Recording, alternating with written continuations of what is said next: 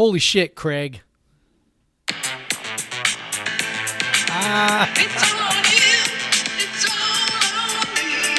hear that? I do.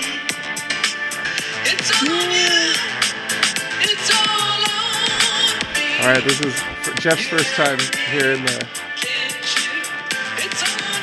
Hell yeah. So we have theme music. Hey, Craig.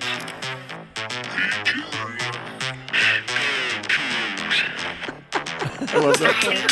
We don't care. We are artists. We don't care. We don't care. I love it. So I'm just playing it like Jeff will. In future episodes, Jeff will actually put this into the podcast. So I'm just playing it. I don't know, man. I think it's kind of hilarious doing it this way. I don't like. So this was. That is so fantastic. Yeah, it's great. Craig, we have theme music. I know, man. It's not just my off-key singing. We're like a real podcast. 114 episodes in. So I'll have to say, big thank you to listener Randy England. Yeah. Who you can follow on Instagram at Randy England Music. Yeah. He's an actual real musician who listens to the podcast, and he has made us a bunch. Like he didn't just make us that. He made us bumpers. Bumpers. Like, he made a shorter podcast song version. It's great. Thank you, Randy. So and awesome. I love it, dude. Like it's funny. It's kind of catchy. It's funky. I like it. We're gonna keep it. Doesn't mean, hey, some of y'all, if you had some in mind, you still want to send them in. Send them in. We'll use them all. It doesn't matter. But for now, thank you, Randy England. Official podcast theme. Podcast versus everyone. Like, Thank dude, it's like we have someone who likes the show enough to take time out of his actual real minutes out of his actual real life to make a song for us. Like use his actual real talent. Yeah, I mean my heart is like beating out of my chest right now, Craig. I'm serious. I'm serious. I know. I'm not even kidding. So I think excited. that's so cool. I can't remember what day. Like, I think he sent him on Saturday, but it was like during the game, like right before the game, during the game. I hadn't looked at the podcast versus everyone email, but I checked it on Saturday night, and I was just like hanging out with my partner Amanda, and we're just like, I'm just like, oh, someone sent us music. I told her this guy, he messaged me on Instagram, Randy, and he said he's gonna make these songs, and he's like an actual musician and stuff. Like that's cool. And like, awesome. And so I played them, and she's like, "Oh, these are good. It's funky. Like I like it, man. It sounds like a podcast theme." And I all I asked is like, you got to put "We Don't Care" in there, and that's in there. I like the little kind of the "Hey Jeff, hey Craig" thing. Awesome. That's really good. That's thank you, Randy. That's super fun. Yeah, I'm excited. I'll play it on the way out too. I'll play it coming. We're gonna do it at Janky this first time because Jeff hasn't downloaded any of them yet or anything. But I'll play them coming in and out of the breaks and stuff. And I'll use all the bumpers and stuff you gave us. It's over the top, man. I'll figure out a way to thank you other than the shout out here. But I will say, yeah. Let me make sure I got his Instagram handle exactly right. He is a Coug, obviously. Yeah, it's at Randy England Music, exactly as you would think it's spelled, RANDY. So yeah, thanks, Randy. All the way down from Nashville. That's where I used to live there too. So that also makes me happy. Well, everybody knows that all the real musicians live in Nashville. So. Oh yeah, there's hella good music in Nashville, like outside of like the pop country and stuff. No doubt, it's a great spot. I wish I had more money to go to shows when I lived there. All the good shows weren't free. There was very good musicians that would play free shows like downtown, but they were playing like covers. But if you want to see the musicians play their original music, like you had to pay. And I was like super, super broke when I lived in Nashville working at Target. So we didn't get to go out to do that much. But yeah, again, thank you, Randy. This is Podcast versus Everyone. I'm Craig Powers. With me is Jeff Nusser, as always. Yeah. Episode number 114. I wish it was 124 Gosh. or 24 or something like that, or Yeah, 40 or 72 or 32 or something, or whatever. 35. Yeah. There's a 4 in there at least. At least we got that 89. I don't know. There's Yeah. a lot of good ones. Yeah. So episode 114, which is 24 more than 90. So whatever. There we go. But man, what a weekend! my What a gosh. weekend for the men's hoops team. Yeah. I told you, I threw this out on Twitter and stuff.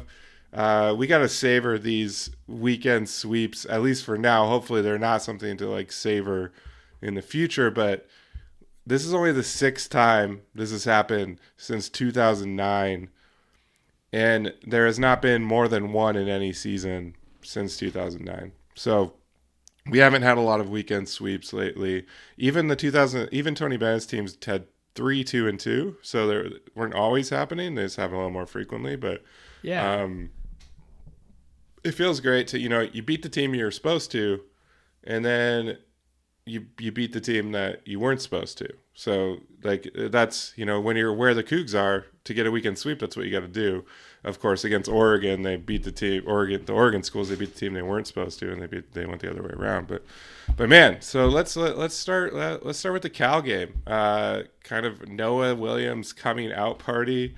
I mean, what an absolute thrashing of a Pac-12 opponent, which is another thing that this program has not done very often. It was just incredible, man, to see. And we knew coming in the weekend that we would not have Isaac Bonton. We saw that hurt against UW, especially with the turnovers. They really looked lost for the first half, but man, they figured it out. They figured out what they were doing right away against Cal, and it was super fun to watch. Yeah. Big blowouts are not very common for us.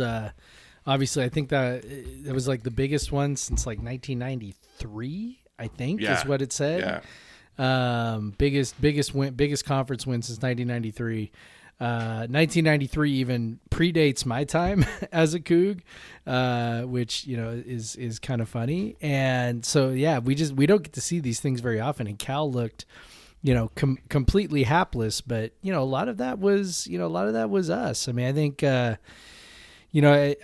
think that some guys took the loss to Washington a little bit personally. I mean, I think they felt like they're a better team than Washington, and I think that's pretty clear that they're a better team than Washington. And they lost because of one guy, really kind of going crazy, uncharacteristically, at least at that kind of volume. Right. And then, frankly, I mean, we talked about this. Noah didn't have the greatest game, right? Like, he got beat on that last drive by Sahonis pretty badly, right? Just a little crossover and easy little floater. That's the kind of thing that apparently, the Jordan meme, right? And I took that personally, I think Noah took that personally because he came out and, just decided that he was going to be the man. And, that was one of the things that I wrote about today. One of the many things that I wrote about today, cause I was feeling good, after beating Stanford, but, just that it's not as normal as I think casual fans think that a guy is like, give me the damn ball and I'm taking over.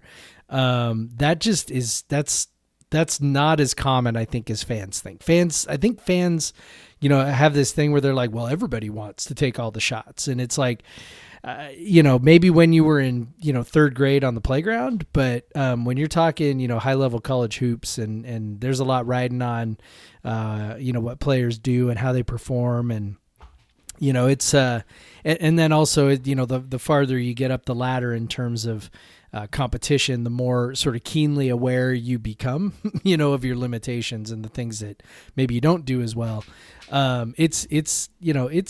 There are not a lot of guys lining up to take 20 shots. Like that's not That is just not a thing that guys are knocking themselves over to try and go do.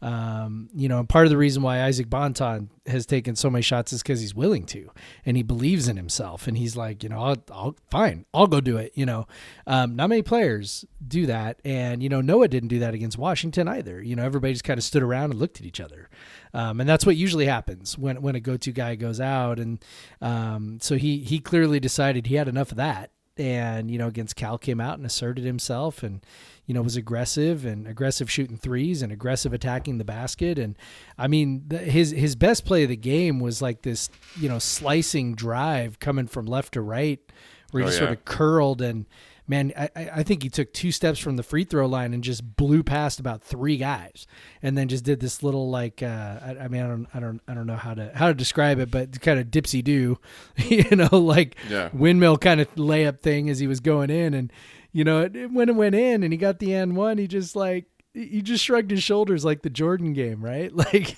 he just palms up like they can't stop me. It was really great. So to beat the tar out of Cal, felt real good because anytime you are playing one of those teams that you feel like you're better than. You really want to beat them and you want to separate yourself a little bit, and so especially they felt more vulnerable because Bonton was out. So you're like, man, if we lose to UW and Cal because Bonton got injured, a week ago, this would just be frustrating. Yeah, when we recorded last week, we were like, we were not feeling like we're certainly not feeling good about Stanford, and then we were not feeling real great about Cal. I think we both characterized it as a toss up at that point. Apparently not a toss up, right? Like we don't know anything.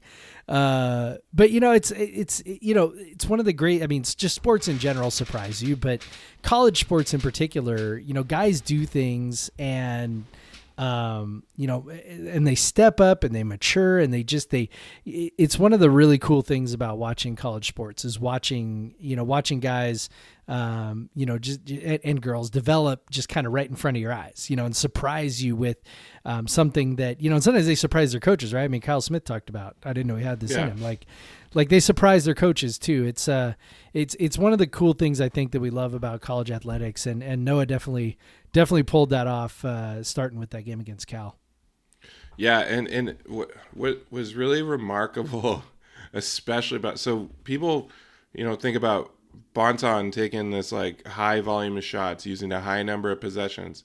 Well, Noah went to territory that Bonton has never even touched. Like he had a 41% usage. Yep. So that's 40 when he was on the floor, 41% of WSU possessions ended in him taking a shot, taking a free throw, or turning the ball over. And he only had 2 turnovers. So it's just an absurdly high usage. And then he was a 145 offensive rating, just incredibly efficient at that usage. At that point, you're just like, dude, take as many shots as you want. Like he was 12 of 20, 4 of 6 from 3, 4 or 5 from the free throw line. Just unbelievably efficient. Had 3 steals. Almost a triple-double. Almost a triple-double. Yep. And he might have been able to get it if they play the rest of the game. But, it helps, too, when you're trying to get those assists. And Yakumovsky had 9 assists in this one. He had 9 assists in the next one, too. But, it helps when guys are making shots, right? And everyone was making shots. Everyone. I think even, the one guy that Kuntz was only, 2 of 4. And he's the one that's been tearing it up. But you got... Yakumovsky was finally hitting threes. Miles Warren hit a couple threes. DJ Rodman hit a couple threes. Fa was finishing down low. Really the only guys that had kind of not great days. Deshaun didn't have a great game. He didn't play very much. And it was just it was wild just to see them. Obviously they went small this weekend with Kuntz starting.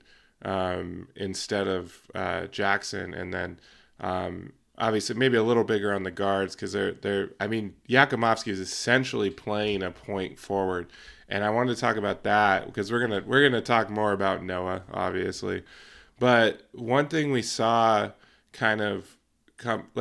we always thought that he had this in him, when you watch his highlights when he was in Europe and a younger kid and stuff. He looked like the point forward type. Yep. And they really let him be, particularly in the half court, the ball handler. And again, it helps when guys are making shots, but he's also finding guys, making passes, not turning the ball over, not 9 assists, not a single turnover. And he was handling the ball a lot. Like his possession percentage was pretty high, 22 for him. And to only not turn it over at all, it was awesome. And to finally find his stroke again from deep. He still struggles to finish down low. That's something I'm not expecting to improve this year. Yeah, that hopefully has he improves on it next year. That has to be mental, though. Like, I mean, he's a good big. size. He's strong. Like, he can get off the floor. Like, there's really no reason why he should be as poor finishing around the basket as he is. So, I have a lot of hope for that.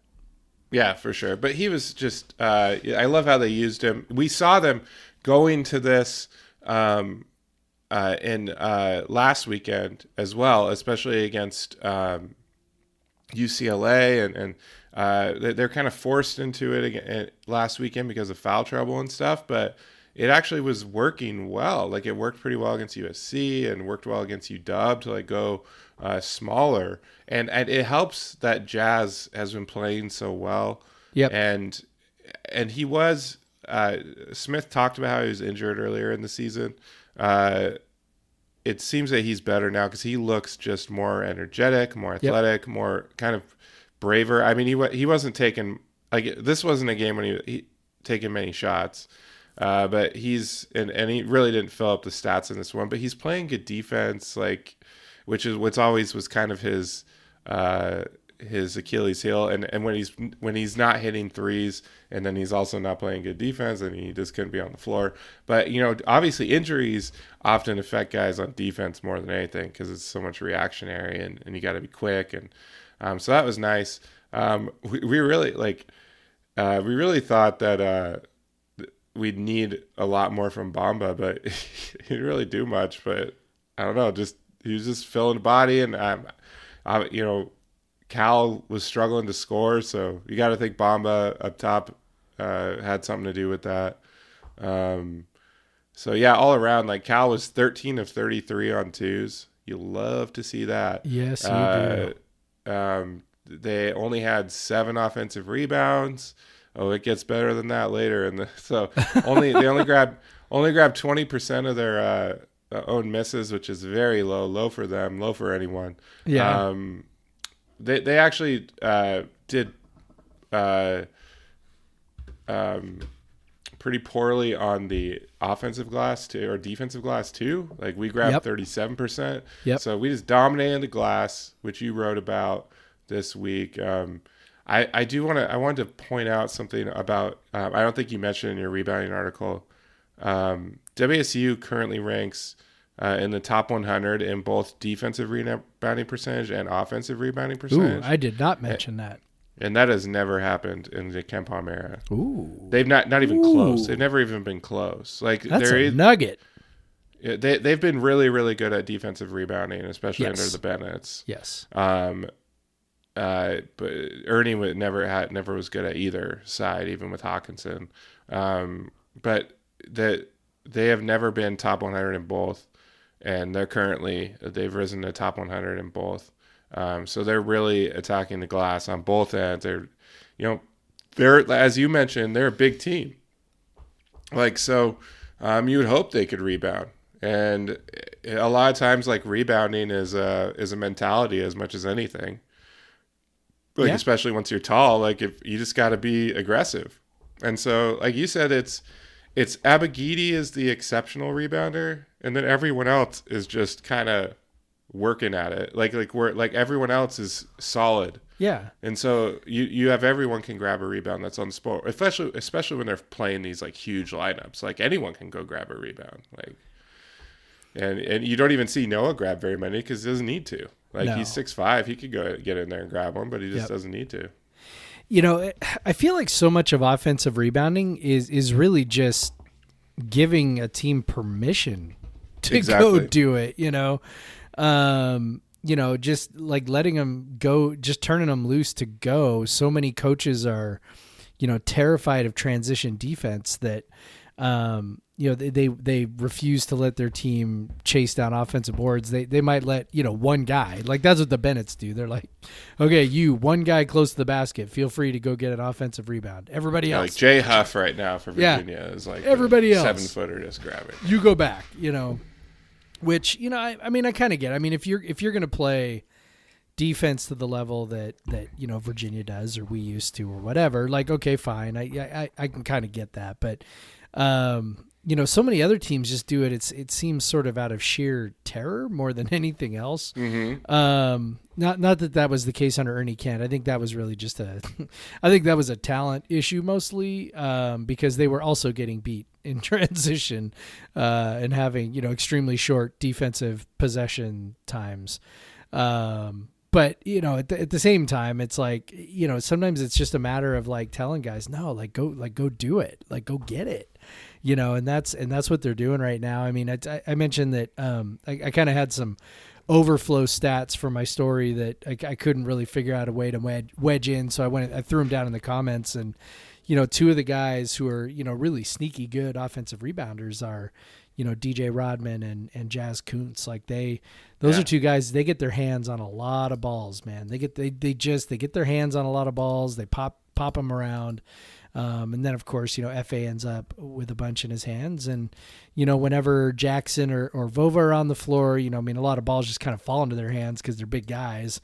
And they stand close to the basket. Right. So, and maybe that was some of the issue too previously, but at any rate, it's just, it's cool, man. It's like, it's neat to be able to assert your will. And one of the things that I wrote about was, it can cover up a lot of other flaws. I mean, if you're not a great shooting team, and this is not a great shooting team, they're no kidding. They're better than they were last year when they were 330th last year in effective field goal percentage, but with CJ Ellaby. The big difference, so last year they were able to make up for a lot of that with not turning the ball over. Like they were one of the best teams in the country in turnover rate. Well, obviously that's not the case this year, which we've talked about. One of the worst teams in the country. But we've made up for it to some degree. The shooting's only improved marginally, but the offensive rebounding has improved to a great degree, and the free throw rate, the ability to get to the free throw line has improved to a great degree, and then they've, they're a good free throw shooting team now. It seems like forever ago that they were like considered a bad free throw shooting team. They are now what you would consider, fairly just average. They shoot 70.5% from the free throw line on the season. That's, about average, maybe like a tiny bit below average, but right in that area.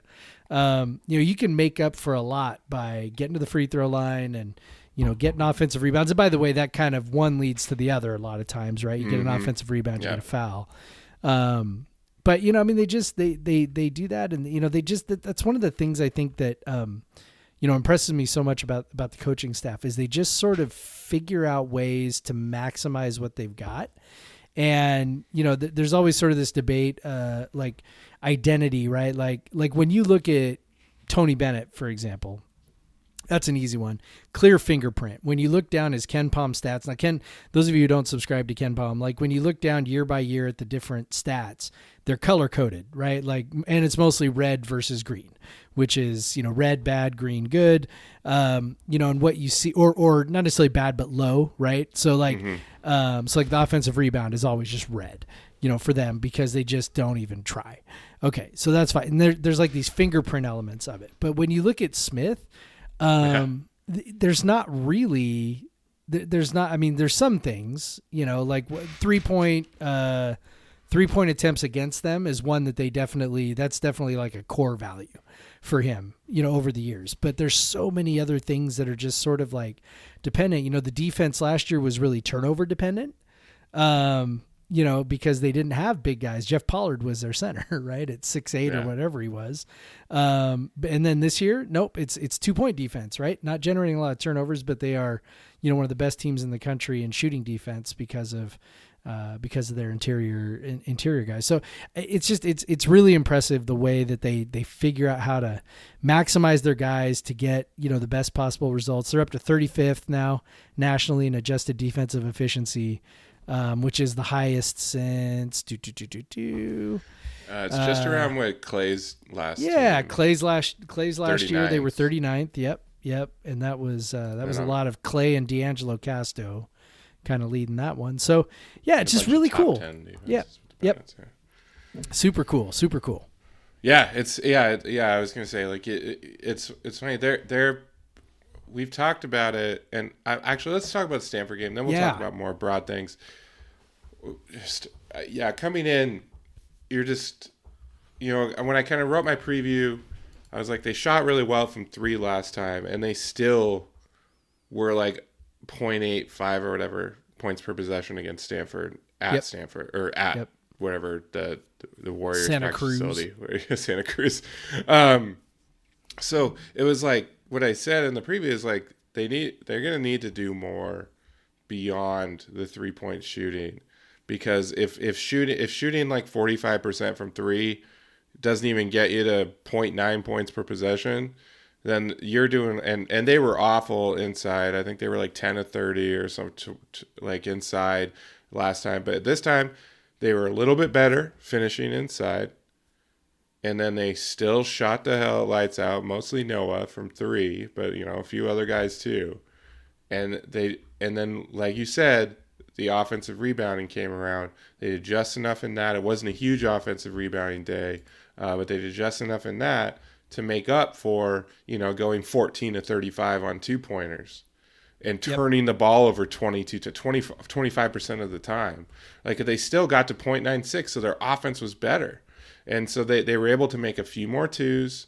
They actually shot 3s poor, but they shot more of them as a percentage of their shots. Which, if a team as good as Stanford is inside defending, is not a bad strategy to hoist. Like, honestly, I know it's frustrating to watch at times, but yeah, I mean, it was really Yakimovsky and Noah were driving that. No one else really shot very well. FA made a very huge one, and we can talk about that one. Yeah. But obviously, free throws were big too in this one. Stanford shot them really poorly. WSU didn't. WSU got a few more attempts, not very many, but they made 9 more. So making your free throws, shooting 3s when the inside isn't working, getting offensive rebounds at a solid rate, 35% against a team like Stanford. There's not typically a very good defensive rebounding team, but they were able to kind of outperform what they usually allow. Just excellent. Because what I was thinking before, they would have to be near 1 point per possession to win this game, and they were, and they were, and that's kind of, and they probably were above it before overtime started. That there was some pretty weak scoring in the overtimes. Besides the last one, that might have brought them up, but yeah, the last one was pretty. They went 9-0. No, they went 9-0. So yeah, overtime. I mean, but we gotta talk again about Noah. Like, he absolutely kept them in this game at multiple times. It looked like in the first half it was getting away. They started really hot, 7-0 on ESPN News, and then they flipped over to ESPN2, and then immediately Stanford took over. And towards the end of the half, it looked like Stanford was going to run away with it, and it was frustrating because De Silva hadn't played since the 13-minute mark because he got a second foul. And they were still beating us. And it was like frustrating.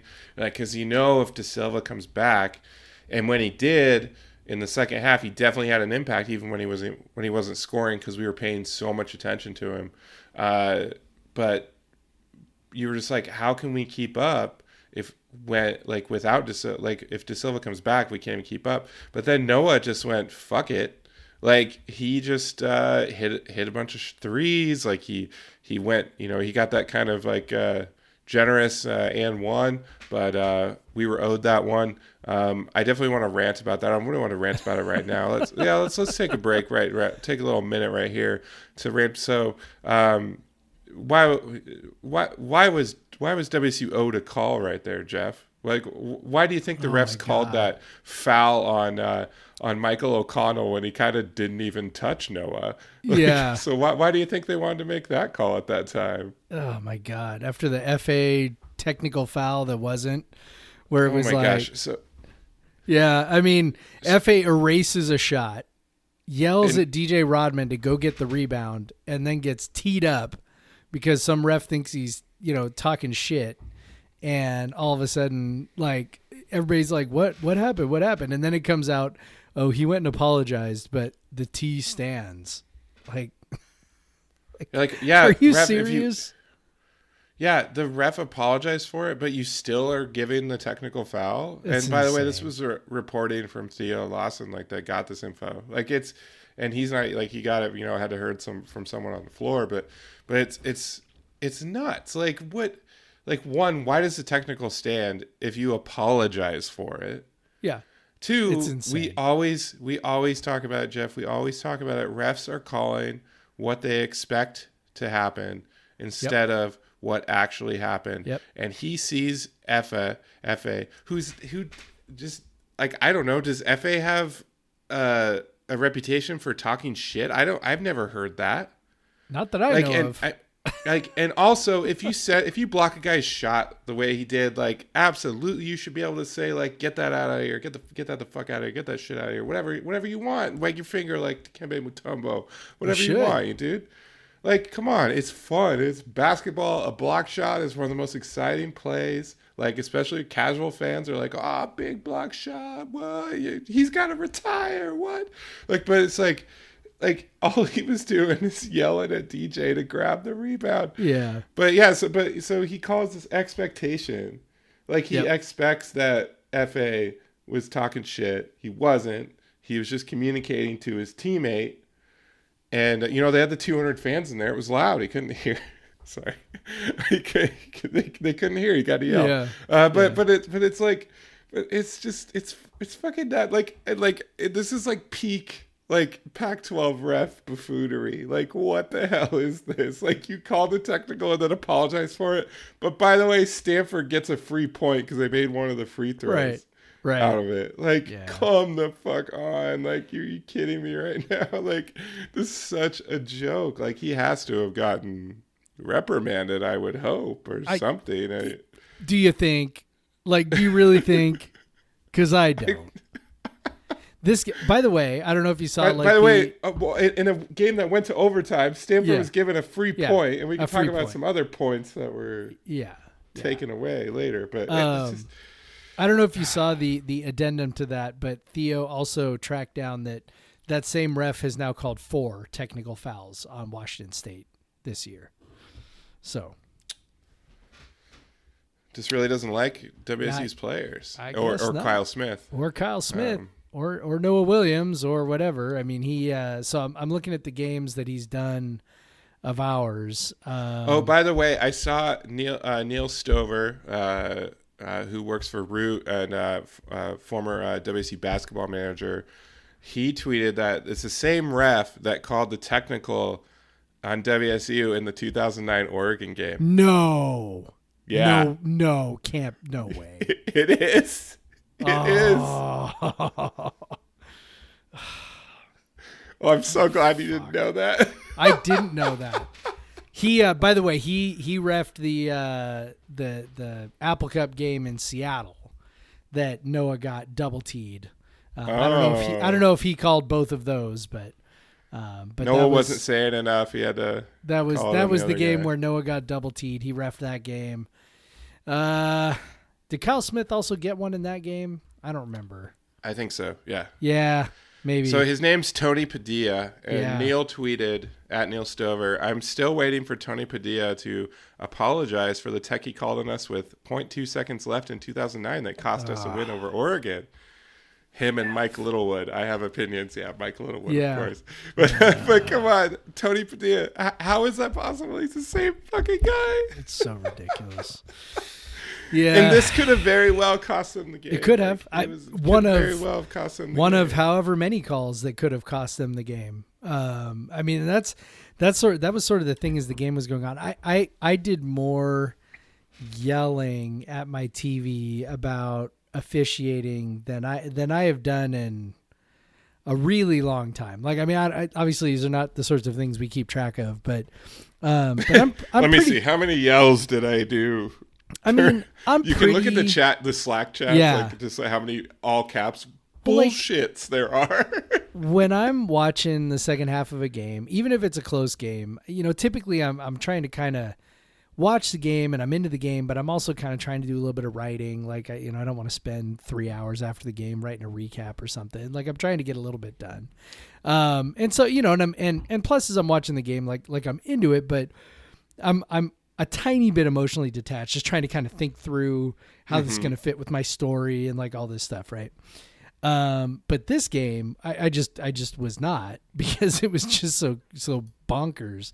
And all I could think was that's another call that could cost us the game. That's another call that could cost us the game. Until it was finally over and we had finally actually won the game, I just kept thinking like they're going to lose this game and I'm going to be pissed, livid, apoplectic about these calls, any one of which would have changed the course of the game, right? Like I mean, there was the T, there was the and one at the beginning of the second half that wasn't, because they called it, on the floor, which was just fucking insane. Noah got fouled. Clearly an upward while motion, he was in the air, the shot. While he was in the air, finishes the shot. We saw against Cal last weekend against Cal. It wasn't last weekend. It was just on Thursday. Yeah, a player got fouled, took a full step, and laid the ball in, and they gave an and one. He took a full step before leaping. Yeah, and absolutely insane. That was like, especially when it's so it's so quick. The shot goes up so quick. It goes up as you're whistling. Yeah. Like, how do you not give that? That was literally like how Noah shoots free throws, an 80% free throw shooter. So you're saying like it's an 80% chance that they took away 3 points. Right. There's a 100% chance he took away 2 points. Yeah. Like it in a game that went to overtime. And Yakumovsky smokes the layup right after that. Like, you're just like, oh my God. But then there was the 5-second call at the end of regulation. There was the no foul call on Noah's game tying 3. We haven't gotten there yet, but I mean, it's just like there was. I mean, it's just there was what should have been De Silva's 5th foul. Yeah, on something on that's a charge. Called a charge every time. Yep. Every time, because almost everything is called a charge. Yep. Noah was there. Yep. He was not. He was standing still, waiting for De Silva to run into him. De Silva hits him with the shoulder. Was kind of taking 2 steps. Like, he wasn't like even dribbling the ball.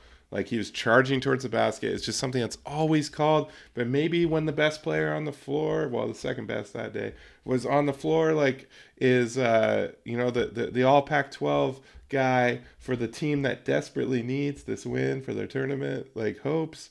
Maybe we don't whistle that 5th foul on him. Noah's only got 1, so let's call it on him. It was so ridiculous. It's absolutely nuts. Like, just every time, I'm gonna say, like, anytime a block charge is called a block at this point, I'm stunned. Yeah. And then at that one, I was just pissed. But let's just wind back a little bit. We always got to bitch about the refs as part of our identity as a podcast. At this point, yeah.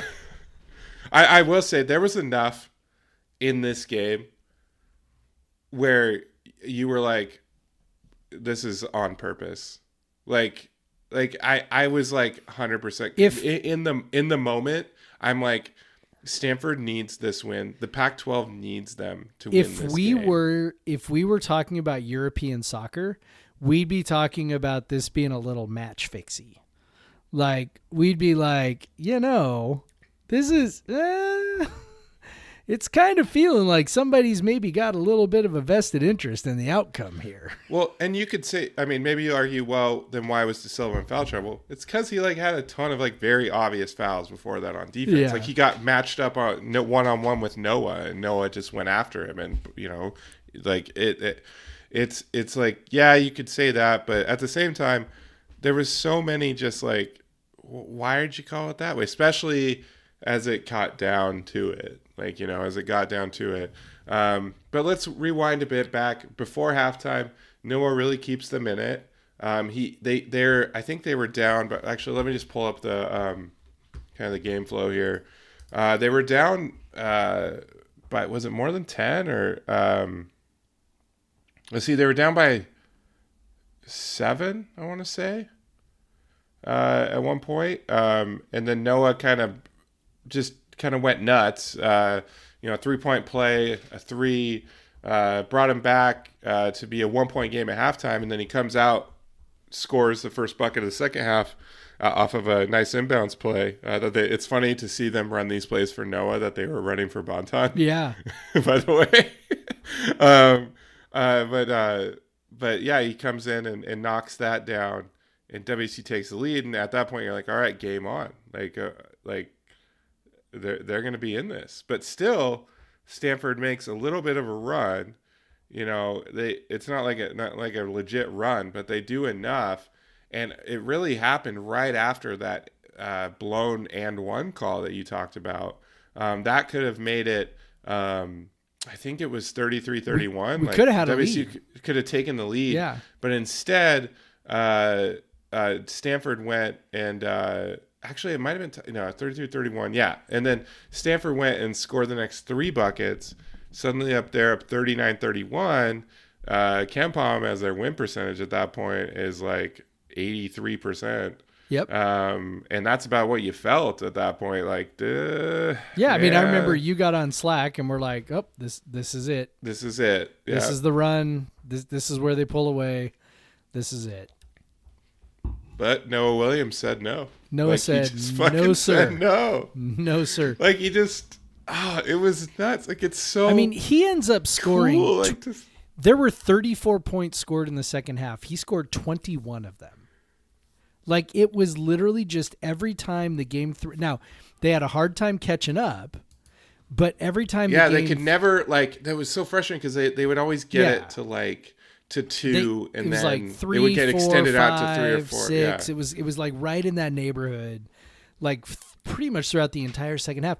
But the thing was, like, it could have very easily gone to 7 or 10 or 12 repeatedly, and Noah just kind of kept holding it down, keeping it within 2-3 possessions instead of 5 or 6 or 7 possessions, And then I think we got a 3 finally.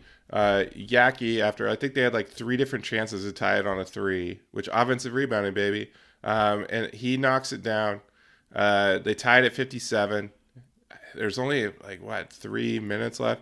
You're just like, please don't go into your one of your classic let's not score for a while modes, and they kind of did that. Like, they kind of did it. They went blank on their next 4 possessions. Stanford didn't do much. In there was I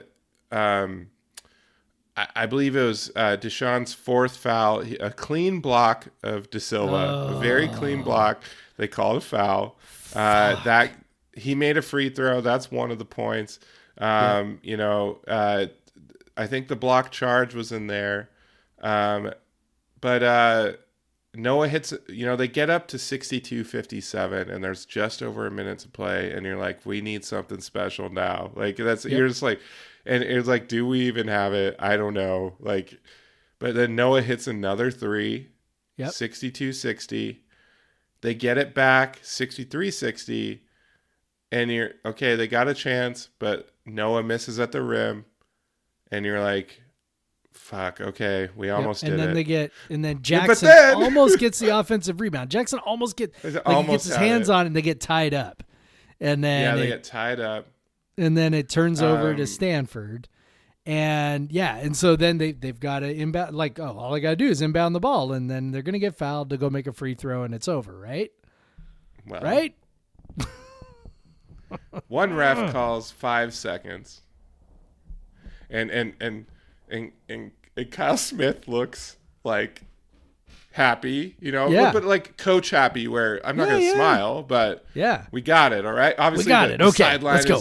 The sideline's erupting behind him. Yeah. But then he looks over, sees the ref in the back has granted a timeout to Stanford, and fantastic he loses his reaction shit from coach. He loses his shit. It's awesome. We all felt that one, man. You know like, what though? yeah, Like, that's what we all did on it. Like, just as like a little. I was just like, no, and like Yeah. my daughter is like, what's wrong, Daddy? Oh. I'm like, I was screaming. Yeah, it was my. We've mentioned this before, but my boys will not watch games with me because I am too much. Like I am just like. I'm too intense. I'm a ball of stress. I'm yelling at people that can't hear me. I'm just like, my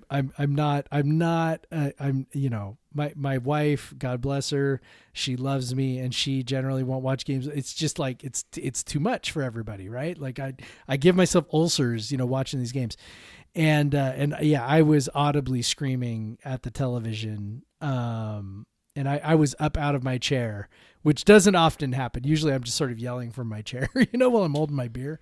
I'm often standing up in these situations, which we'll get yes, into. Yes, we'll get into that in a sec. And so I was just like, there was loud yelling at the television. And, but I kind of, honestly, I kind of felt like it was going to happen because, just about any coach worth their salt knows to call a timeout. The problem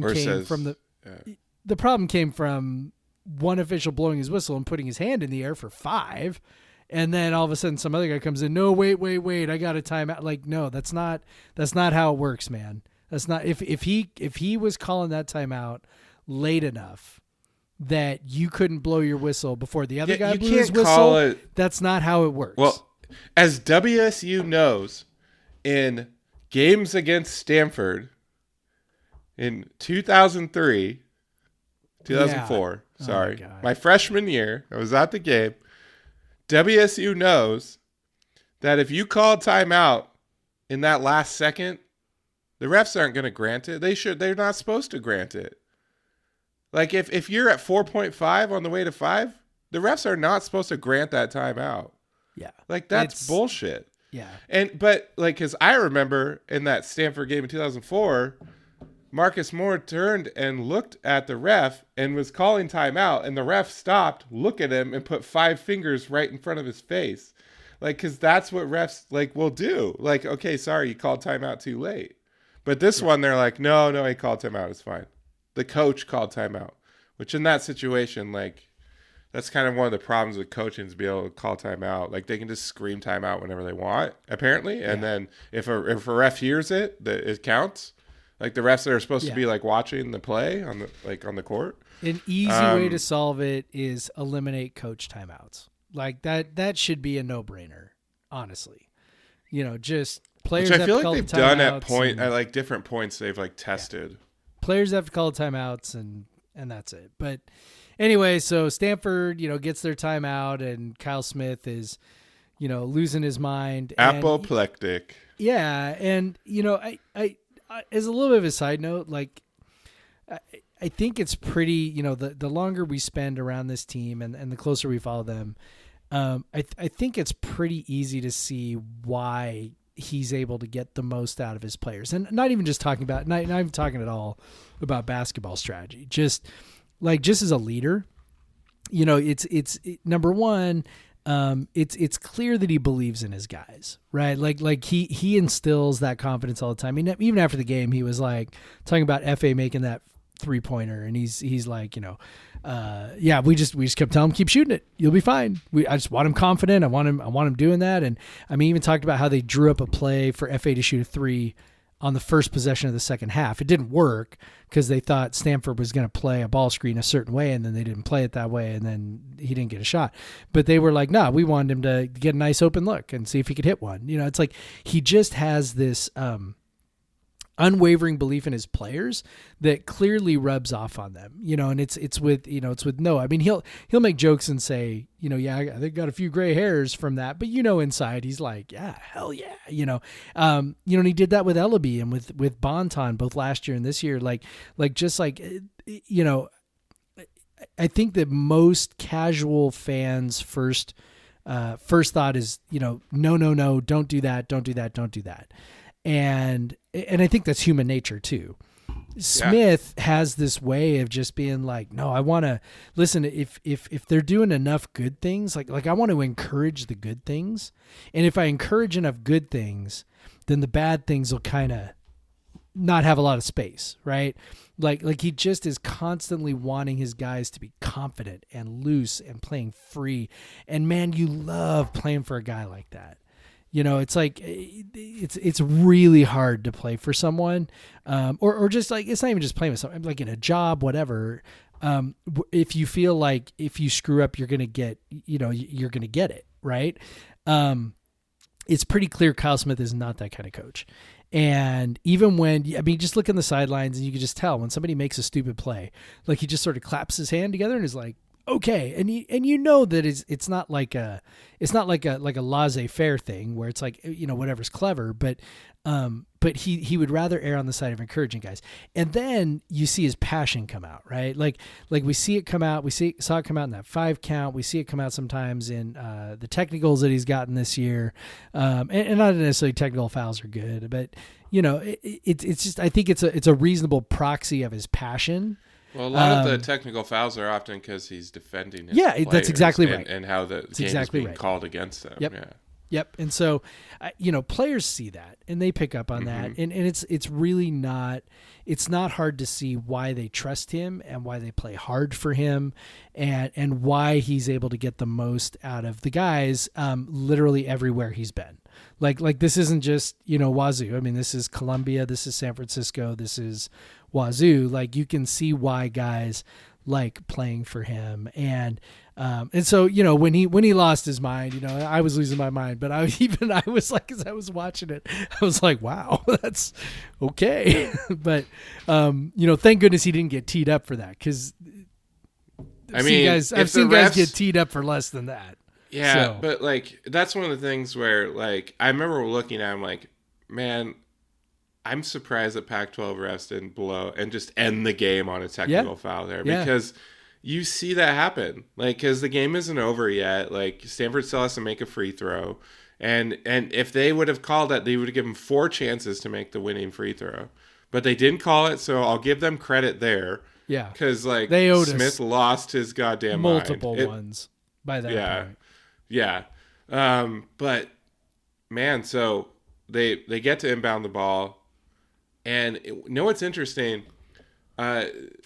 Stanford passed it into Dejon Davis, who's an 80% free throw shooter, and then let him pass back to Michael O'Connell, the freshman, who had one of his best games he's ever played, in his freshman season up to this point. Well, he was playing really well. He's also a good free throw shooter. That's what I'm saying. That's 75%. He's an 84. Like that. Well, he was 84% before this game. Oh, okay. There you go. So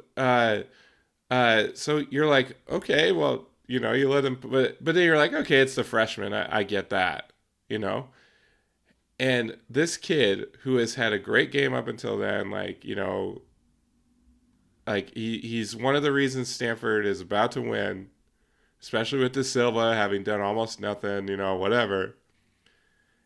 But man, the look on his face when he went to the line. He was absolutely shitting himself. Also, can I say, poor guy, the most Stanford looking motherfucker I have ever seen. That is this like, is an extremely Stanford team, right? Yeah, like if you had to just create an auto create a Stanford player in in a video game, this is what he would look like. Like this is like a 6'2" point guard with like a huge chin and dark hair, like kind of slicked back. Like, oh my God, this is a Stanford player. He's probably incredibly smart, whatever. Yeah. But man, he was terrified. And oh my God, after he misses the first one, second one, he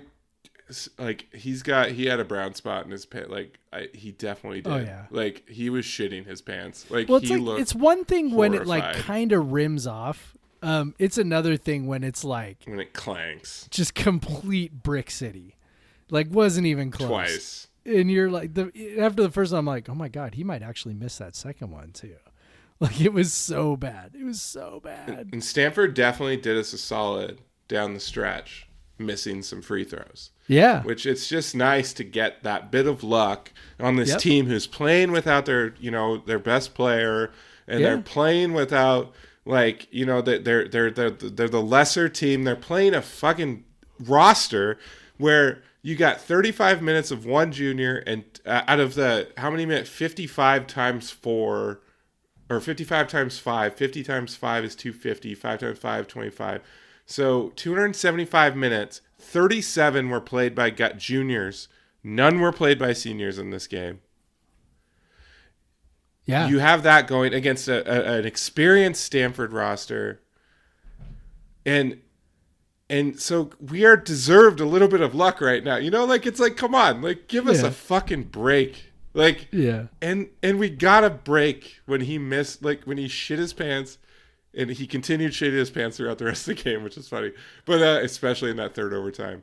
But and then, of course, by the way, give us that break. They don't even try to rebound. They pull all four guys. I don't get that. I don't either. I know you're worried about the foul, but also if you foul, like, the worst thing that happens is they get 2 shots. They get 2 shots.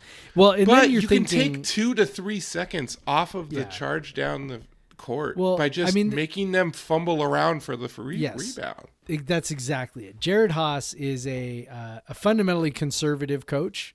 Like, so, like, we saw that with De Silva, right? So with 2 fouls, boom, to the bench. Like, 13 minutes on the bench, you know, in the first half. Yeah, they could have put that, like, that's why I think that they could have probably put the game away in the first half if he leaves De Silva on the court. Haas is, they are 240th in 2 foul participation. So Ken Palm has a stat to measure how many minutes go to guys when they have 2 fouls. You know, just kind of trying to measure that for different teams and how aggressive coaches are. You know, Stanford's 240th in that. They rank 240th in that. So, you know, it's clear that he's super conservative. WSU's 88th, by the way. Yeah. Which also is a function of their roster, too. But right. Yeah. So, you know, so he misses the second free throw. We get a clean rebound with 10 seconds, and Noah's able to, you know, just sort of like kind of, you know, charge right up the floor. You know, because if you put even just a couple guys in there, you know, maybe they get a hand on something, maybe the ball, you know, maybe you gotta go chase it in the corner. Yeah. It goes out of bounds. And we got no timeouts. No timeouts. So it goes maybe out of bounds. They 2 can or set 3 up seconds. a press. Yeah, you know, like, I mean, just something, you know. Although there's no way Haas would have set up a press. No. But instead, they're gonna. You would have let them walk it up. Instead, they're gonna drop, you know, 4 guys plus the free throw shooter. You know, nice clean rebound, and Stanford's gonna set up their defense, and I mean, you can't stop Noah Williams, right? You had that feeling at that moment. You're like, he is so on fire right now. Like, please just don't foul him. Like, just let him get, like, we need to see Noah get a shot up right now. And Kyle Smith said it. He's like, he was getting worried that Noah was taking too long, because teams are not usually going to foul until like that, between that like 6 to 3 second range. Right. You know, to the point where if you foul them, you know, it's going to be hard for them to get another good shot down the floor. Right. So like you try, but he put it up around, you know, 5 seconds. And I'm not shocked that Stanford didn't foul, considering how good we'd been on the offensive glass. You know, so that's a consideration, right? I mean, you know, you foul Noah Williams. It's like a 50-50 proposition, fouling or not fouling. It's not as clear cut as a lot of people think. So, you know, I mean, WSU puts in, you know, Deshaun Jackson, they put in Vova, they put in FA, and just like, you know, try and go get. I mean, that's what they would have done, right? Yeah. Try and go get an offensive rebound with those 3 guys, and you know, Vova didn't play. You know, but he would have been in there at that point. So, you know, I mean, it's not as clear cut. So I don't have any problem with not fouling, but man, they did not play Noah very tight, which was weird. Yeah, they let him dribble all the way up. Yeah. To about 25 feet. And they didn't press him when he got to the 3-point line. It's not like he had to take a shot 5 steps beyond the free throw or 3-point line. Like he was able to run. He was able to run right up to the line. The defender didn't even check him until 25 probably is wrong. Like 23 kind of a little fake ball screen. Like it wasn't a real screen, but it was just kind of like just a little bit of interference. He wasn't going to take it. Yeah, I mean just a little bit of interference, and he got a, you know, remarkably clean look, which he buried. And then what, Craig? Well, I mean, it was an exciting moment. I'm, like I'm standing in front of my TV as I do for every game, but every close game of my sporting teams. I always, the women's hoops teams, every goddamn game they play is down to the wire. So I'm up there. The Sounders. I definitely did some of the similar maneuvers when the Sounders came back and beat Minnesota in the Western Conference Finals. But yeah, so we got a nice little area rug. We've recently flipped it, so it's like a different direction. And it does seem a bit more slippery since we did that. Like we changed the grain or something. I don't know. So Noah hits that shot, and I instinctively just if any of you have ever watched or been around me at a WSU sporting event, and I have many people that can back this up, and you see some of the responses on Twitter and whatever. I just leaped. I tried to.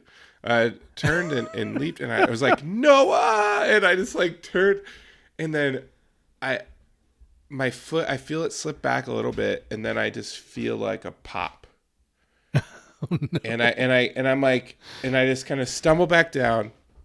I'm like, oh, and my daughter, I think she was in the other room. She heard me, and she comes running in. She Dad, my beautiful, almost sometimes terrible 3-year-old daughter, but I love her. She comes in and she's like, Dad, you okay? Do you have an owie? Do you need a Band-Aid? I'm like, I don't know. And I don't have time to think about that right now. Thankfully, it was like a break in the game at that. It's like trying to watch the heave, at the end. And I try to put my foot on the ground. I put my left leg. I put it on the ground, and it just feels like my floor is completely uneven. And I'm like, I have done something wrong here. Your floor is not uneven. I mean, it's an old house. I mean, it is a little bit. We got it's sink, but not like that. But not like that. So yeah, I'm just like, this isn't good. I'm like, and B's like, Daddy, are you okay? I'm like, Daddy's just Daddy's just really happy. Right it's now. okay. Daddy's just really happy. It's fine. So I'm just like, I went on the Slack, and I don't think many people pay attention to it because we're all just it's all caps, no, I saw Williams. I saw it, and I was like, and there's guys, I think okay. I just blew. I think I just blew out my Achilles. And I was like, oh, it's hurts. That's bad. But then you didn't talk much about it after. You didn't talk much about it after that. So at that point, I'm just locked bad. in. I'm like, hey, the game is still happening. Now they really need to win this fucking game. I hurt myself during this game. They have to win this game at this point. This story can't end with WSU losing the game that so that I hurt myself. So we watched the rest of the game and whatever. Later in the night, I have myself convinced because I can move on it and it didn't hurt that bad. I'm like, oh, if I busted my Achilles, I've seen players do this and they are screaming in agony on the ground. And so I'm like, oh, maybe I didn't do that. My sports injury, of course. But yeah, so my partner is a nurse practitioner. She comes home and we're convinced it's just I strained my calf or something because it kind of hurts higher up my leg more, and so okay, it's fine. But yeah, we get up the next day and it's quite a lot more swollen, and it's getting swollen in places that are a bit concerning, and we do. And you sent me a picture. I will say you sent me a picture. Yeah, and I was like, yeah. Hey, that I'm looks yeah, bad. So about you, do you remember me saying that? Yeah, about that. It's pretty serious. Later in that night, my daughter, who I had told, okay, the rest of the day's got it, because how a 3-year-old will be there. It's there's those follow you around. Oh yeah, incredibly close. Oh yeah. And so she was doing that, and she slipped, and she hit the back of my ankle with her knee. Like to the point so hard that I was like, die. I was like going, fuck, like, are you okay? Like, you hit me so hard. Like, and she's like, ow, ow. And I'm like, what did you hit? Like it was either her, I was like, this is either her head or her knee just hit me. Like, it's not like, and so she racked me in the knee. I'm like, oh my God, having a 3-year-old with like a significant injury to your lower leg is just like not a good combination. No. And so the next day, it's like a night after Amanda she was working, and so she gets back, and we're just like, she's like looking it up because she's got her curiosity, like this is what she does for a living. Yeah, right. She finds this test where you can kind of like squeeze your calves, and then like if your Achilles is properly connected, your foot should just kind of like you kind of sit on your knees on a chair, and then you squeeze the calves, and your foot should kind of react a bit, like like kind of when you hit your elbow or whatever it is, reflexes, or when you knock your knee and your leg kicks or whatever it is. But we did that one, and it was just nothing was happening. Like it was totally. So it's like, okay, I gotta make an appointment. So I made an appointment with I call an orthopedic sports medicine type place, and they tell me I have to have a referral. Thank you, United Healthcare. I have to have a referral. I'm like, I'm pretty sure I know what this is. It seems pretty clear cut from like a pretty common injury. Yeah. Lots Super of people fun. have it. Everybody's got to spend more money in order to jump through the hoops. Oh, so I went to the urgent care place, and sure enough, they diagnosed it as that, x-rays clean, no broken bones or anything. So I'll have to do like an ultrasound to see. But I will say, they said it was only partially torn. Like he thinks it's only partially torn, which is good for my recovery prospects and all that. But so I ruptured, which is it sounds worse because it's a tendon, so you say ruptured instead of torn. I ruptured my Achilles tendon, celebrating Noah's game tying 3. I will say I tweeted out a picture of myself in crutches and a boot, and tagged Noah. And let's be honest, I was tagging Noah because I wanted him to see it. And he Wait, did is that why people to tag me. things? Yeah, well, one, I wanted to see it because I thought he would make him laugh or say, just like, Noah, absolutely. Like, I love you this much, buddy. Like, yeah. And two, like, so I'll say I kind of went through a bit of a crack. Like, so the night last night when we were trying to figure out what it was, and then we came to that conclusion, I was just like pissed at myself. I'm like, you idiot. Like you just can't happen. Now you have to tell the story of this is why you hurt. And like when I went to urgent care, they're like it was a nurse practitioner. He's like, were you like playing sports or something? No, I was celebrating. Not in quite. My living room. Someone else was playing sports. Yeah, I was watching. It was very active. So I was just like, last night I was like, I don't want to talk about it. I was so mad at myself. I was so embarrassed. But like, I told you this, Jeff, like one of my like coping mechanisms has always been like self-deprecation. And so it's just like, I told you, I was telling my boss about it earlier in the morning, like this morning. And then I just immediately blurted out like, why? And I sent her the video of the 3, and I was like, this is what happened. Like at this very moment is when it happened, blah, blah, blah.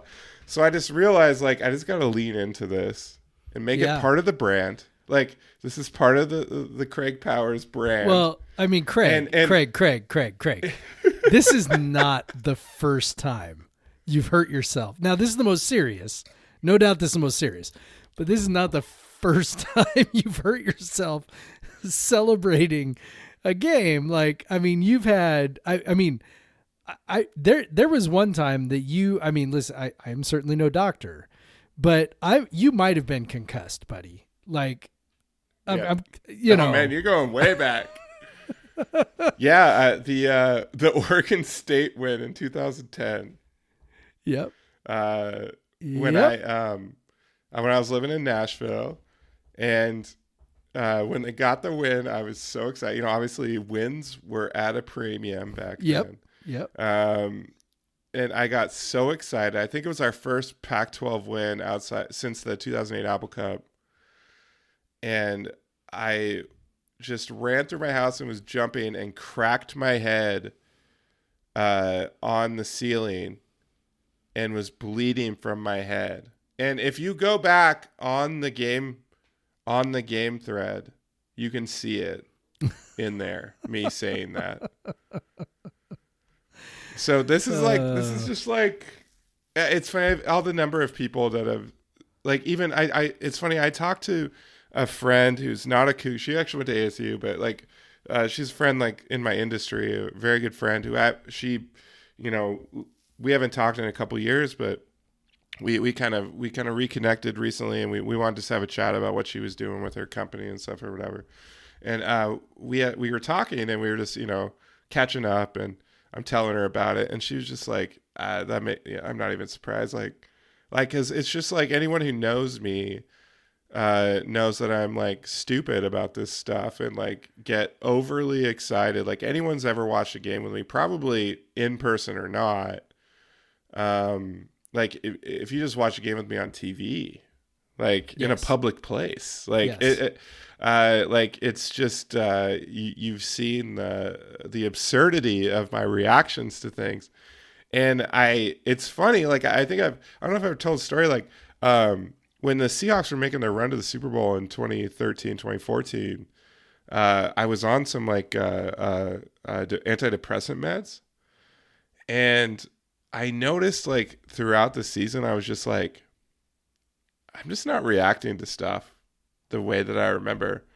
So before the Super Bowl, I intentionally stopped taking them for a few weeks so that I could live the full of my reactions when watching the Super Bowl.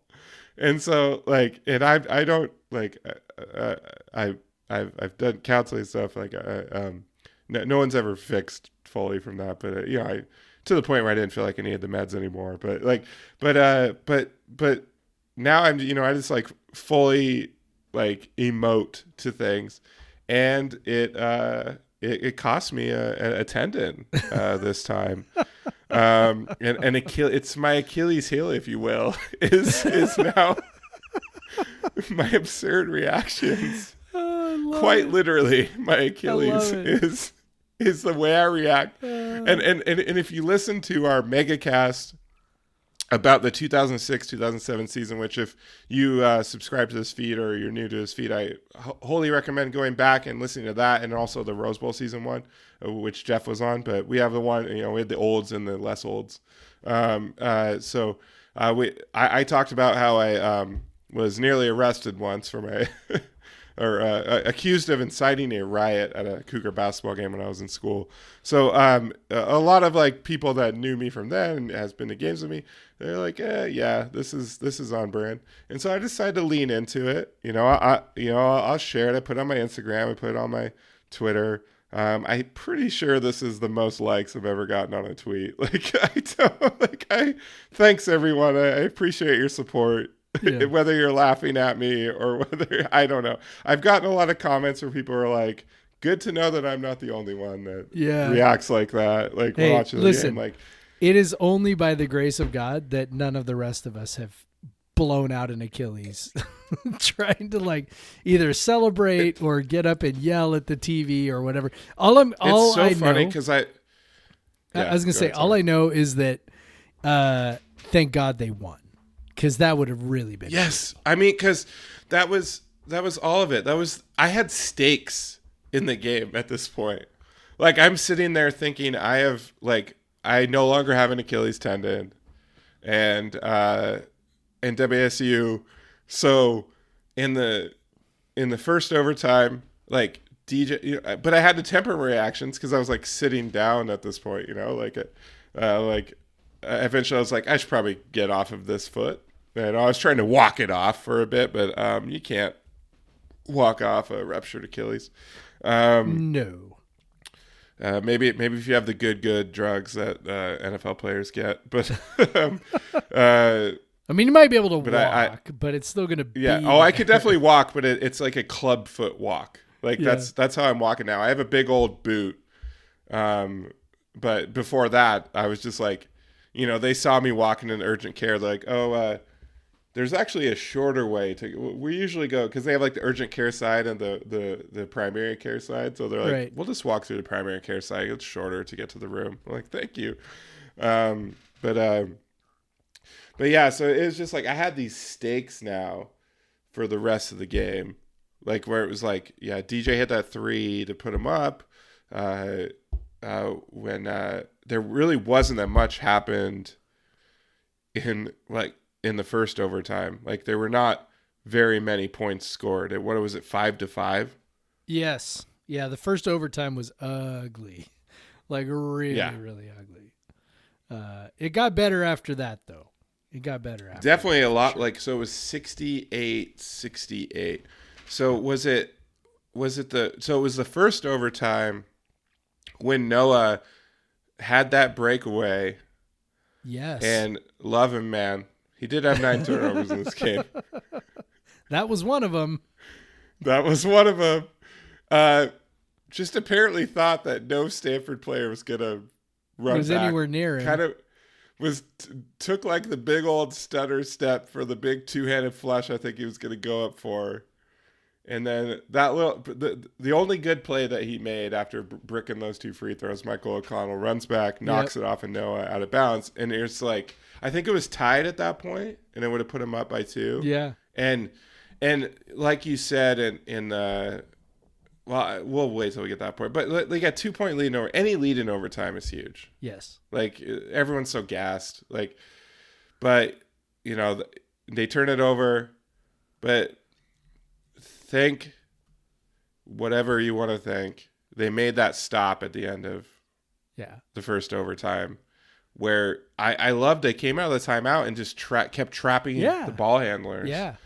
And it wasn't eventually even a they said great trap. It wasn't a great trap. Yeah, it was just enough. Stanford was definitely not expecting it though. It was just enough to disrupt it. And honestly, I mean, it gets back to what we said, about Stanford before. Like they're just so fucking conservative. Like, and you can see that ethos just sort of like permeates all the players. Where it's like, okay, I mean, there were a couple times where I can't do anything. I'm not supposed to. Yeah. We're supposed to get it to De Silva down low. Like that's what we're supposed to do. We trapped hard the first time, and then they passed out of it, and then it was kind of like our guys kind of looked around like, do we trap again? Do we do this again? I guess. Yeah. Okay. I guess. And it really wasn't a great trap. It wasn't a hard trap. It was kind of a 3/4 speed trap, which normally is death, right? For a trap. Like if you're going to trap, you better come hard. One pass is will toast you. Good pass. Well, not even a good pass, like a half pass. There was a couple times there where a good pass would have gotten him, but Stanford also was clearly playing for the last shot. That was the other. Yeah, they did not want to score. Right, they did not want to score. They were not going to try, and maybe that was part of Kyle Smith's calculus. Maybe he just thought, all right, they're terrified of Noah. We'll trap him, and they're probably playing for the last shot, and so just keep trapping them. They probably won't, even if there's a wide open shot, they probably won't take it. And sure enough, they just sort of like passed it around the perimeter until they finally tried to enter the ball to De Silva, and FA, God bless him, had a great fucking amazing overtime, and it wasn't just the 3 that he hit. It was, all of it. I mean, he ends up scoring 9 points. He gets that. In fact, I don't think he's credited with a steal there because nobody ever actually. Because they didn't get to possession. Yeah, nobody ever actually ends up with the ball. But shot clock violation. But it basically was a steal, because he gets in there, gets his hand in there, the ball ends up on the ground, everybody's scrambling, and and time runs out. It was a hell of a play. So yeah, pretty fortunate. I will say I had some flashbacks to that 2004 game because in that game, before Loddick hit the game-winning 3, the ball was just rolling on the ground. Yep. And with like 2 seconds left, and you're just like, oh my God, they're going to do it. And then he just like hoists something. And it's like, So at that moment, I'm thinking like, please don't let them just like scramble lets him find a wide open guy somewhere with like 1 second left. That's what, you hate when your team makes a great defensive play and then in the scramble, the offensive team gets an easy bucket. But everyone dove on the ground. Like, I'm pretty sure 8 of the 10 players were on the ground at that point. Oh yeah. I'm surprised they didn't put a little more time on the clock, but should have been. Should have been more, but whatever. Yeah, it probably should have been closer to a second, but should have been a full second. Second overtime. B has taken a crap at this point, and I had to go change that diaper in between the first and second overtime. I had to hobble upstairs. My 3-year-old daughter, who has yet to get out of pull-ups and diapers, she was having some intestinal troubles. I'll say that was one of many that day. So I had to come back down and watch I had a little bit of a tape delay at the start, when you have to kind of fast forward when they're walking the ball up the court and stuff. We had that, but the second overtime gets a little more action, a little bit more happens. Is that the one where Noah start? No. Is that the one where Noah started the third overtime? I can't even remember what happened in the second overtime at this point. But yeah, it's, De Silva probably has started to assert himself a little more at this point. And it's just nuts. Again, the stakes are there for me. WSU needs to win this game because I am down one Achilles tendon, and it's just kind of, it was up and down. WSU scores, Stanford scores. WSU scores, Stanford gets a free throw, but then they get a run out, take the lead back. WSU gets a free throw, and then what that was when so WSU Yakumovsky gets fouls out De Silva, which was huge because we had to do 5 more minutes after this. Fouls out De Silva on that rebound foul, makes one, misses one. Noah gets a rebound because he hasn't had an amazing enough game already. Gets a huge offensive rebound, gets fouled. He only makes 1 or 2, so it's a 2-point game. And this is another one of those calls that you're like, are you kidding me? Was it Dallaire, I think, ends up with the ball. And just one of the easiest push-offs you could ever call. Yep.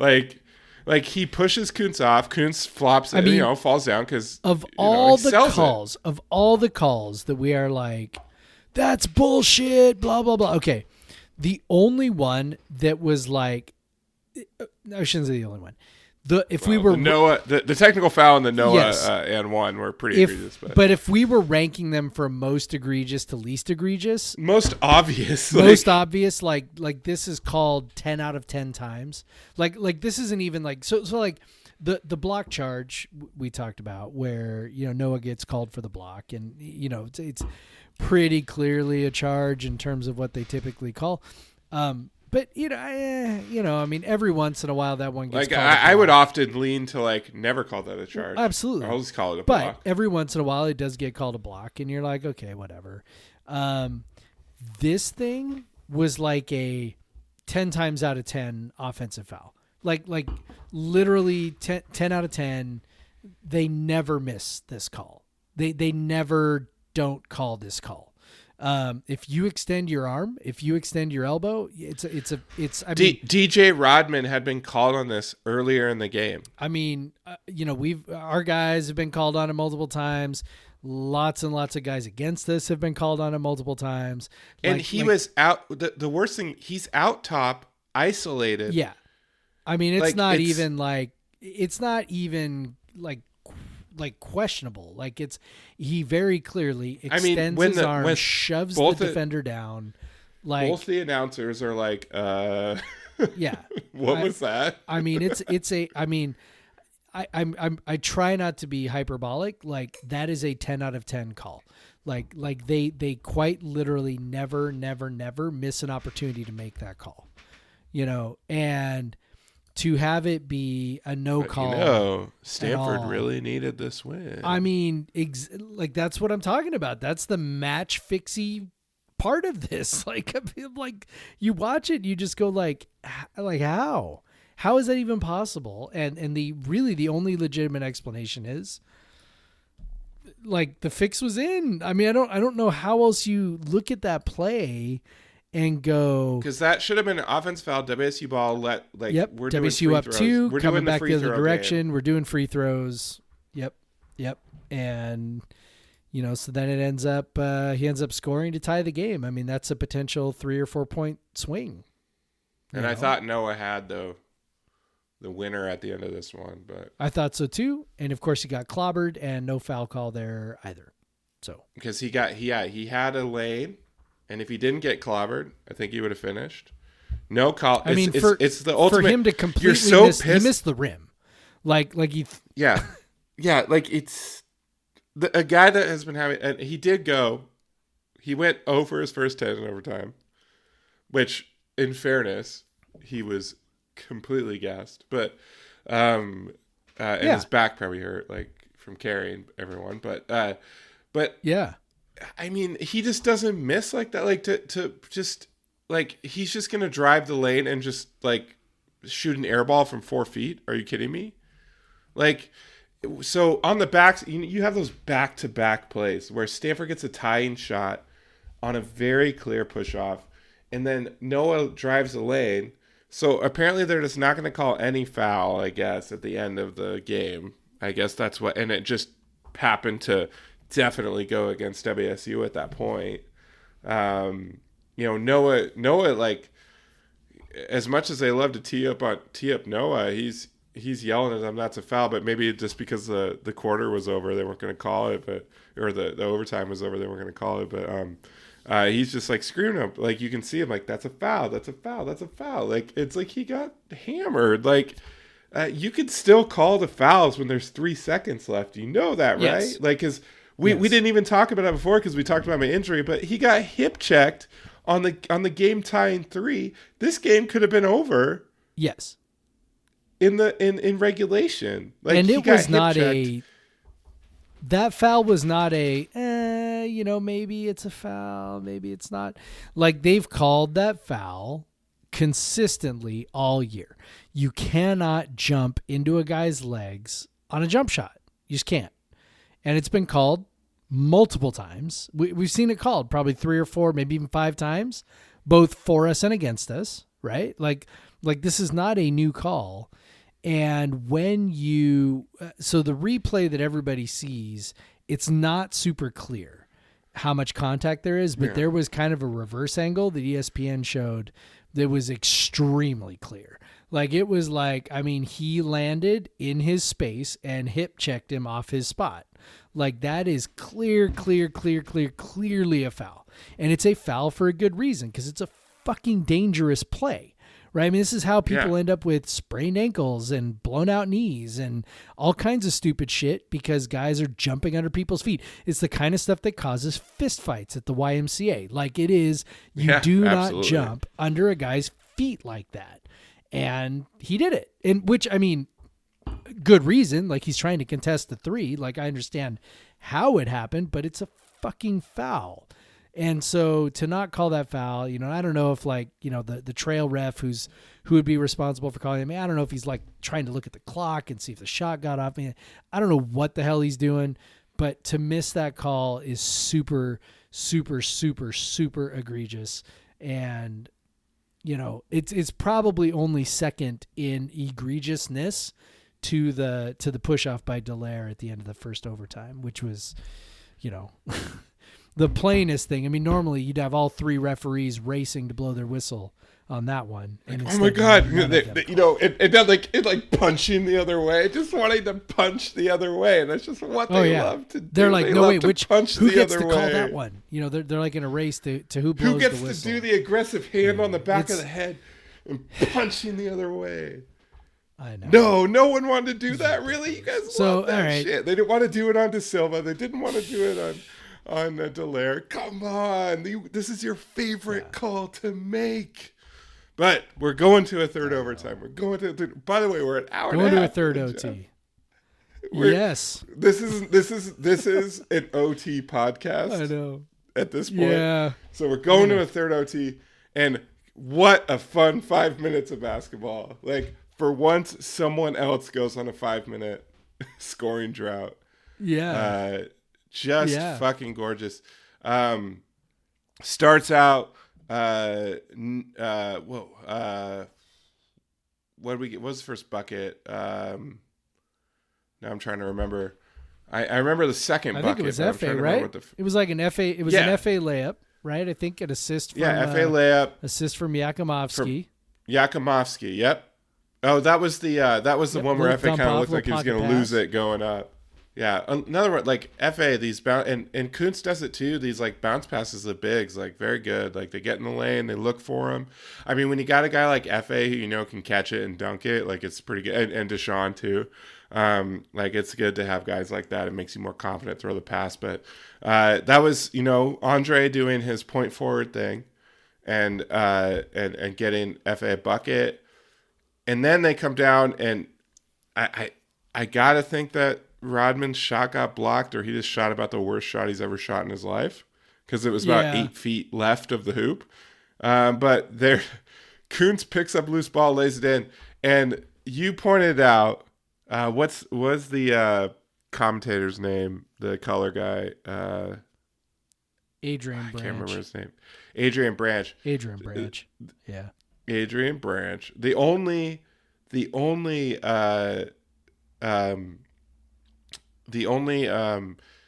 like maybe salient point he made is when WSU got up 4 with 3.5 minutes left in overtime. He's like, a 4-point lead in overtime is like a 10-point lead regularly. And yeah, like you're like, okay, we're up 2 possessions especially now. At that point. And Stanford, we're 52 minutes into this game.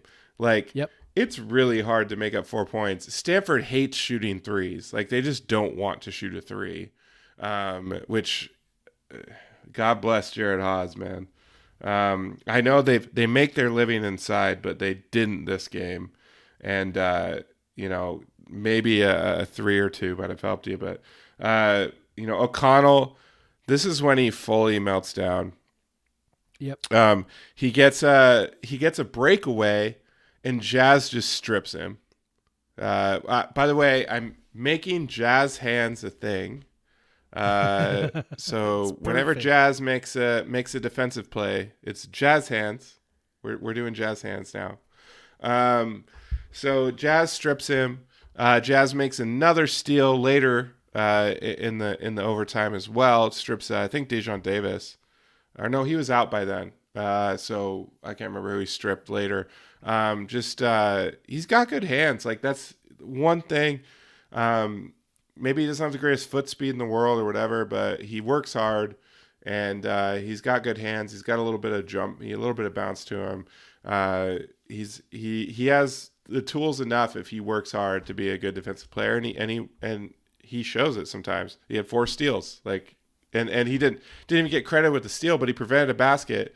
And then O'Connell follows it up. He's the inbounder, 5-second call. They come back down next possession. He just throws it out of bounds. Like, at this point, this kid total meltdown has melted down. Like, he is just done. He missed a couple shots in the overtime. Like, it was just, I don't think anyone could have a worse 5 minutes of basketball. Like, it was an awful time for him. I'm sure he'll be good and destroy us at some other point later in his career. But at that moment, he was very good for WSU.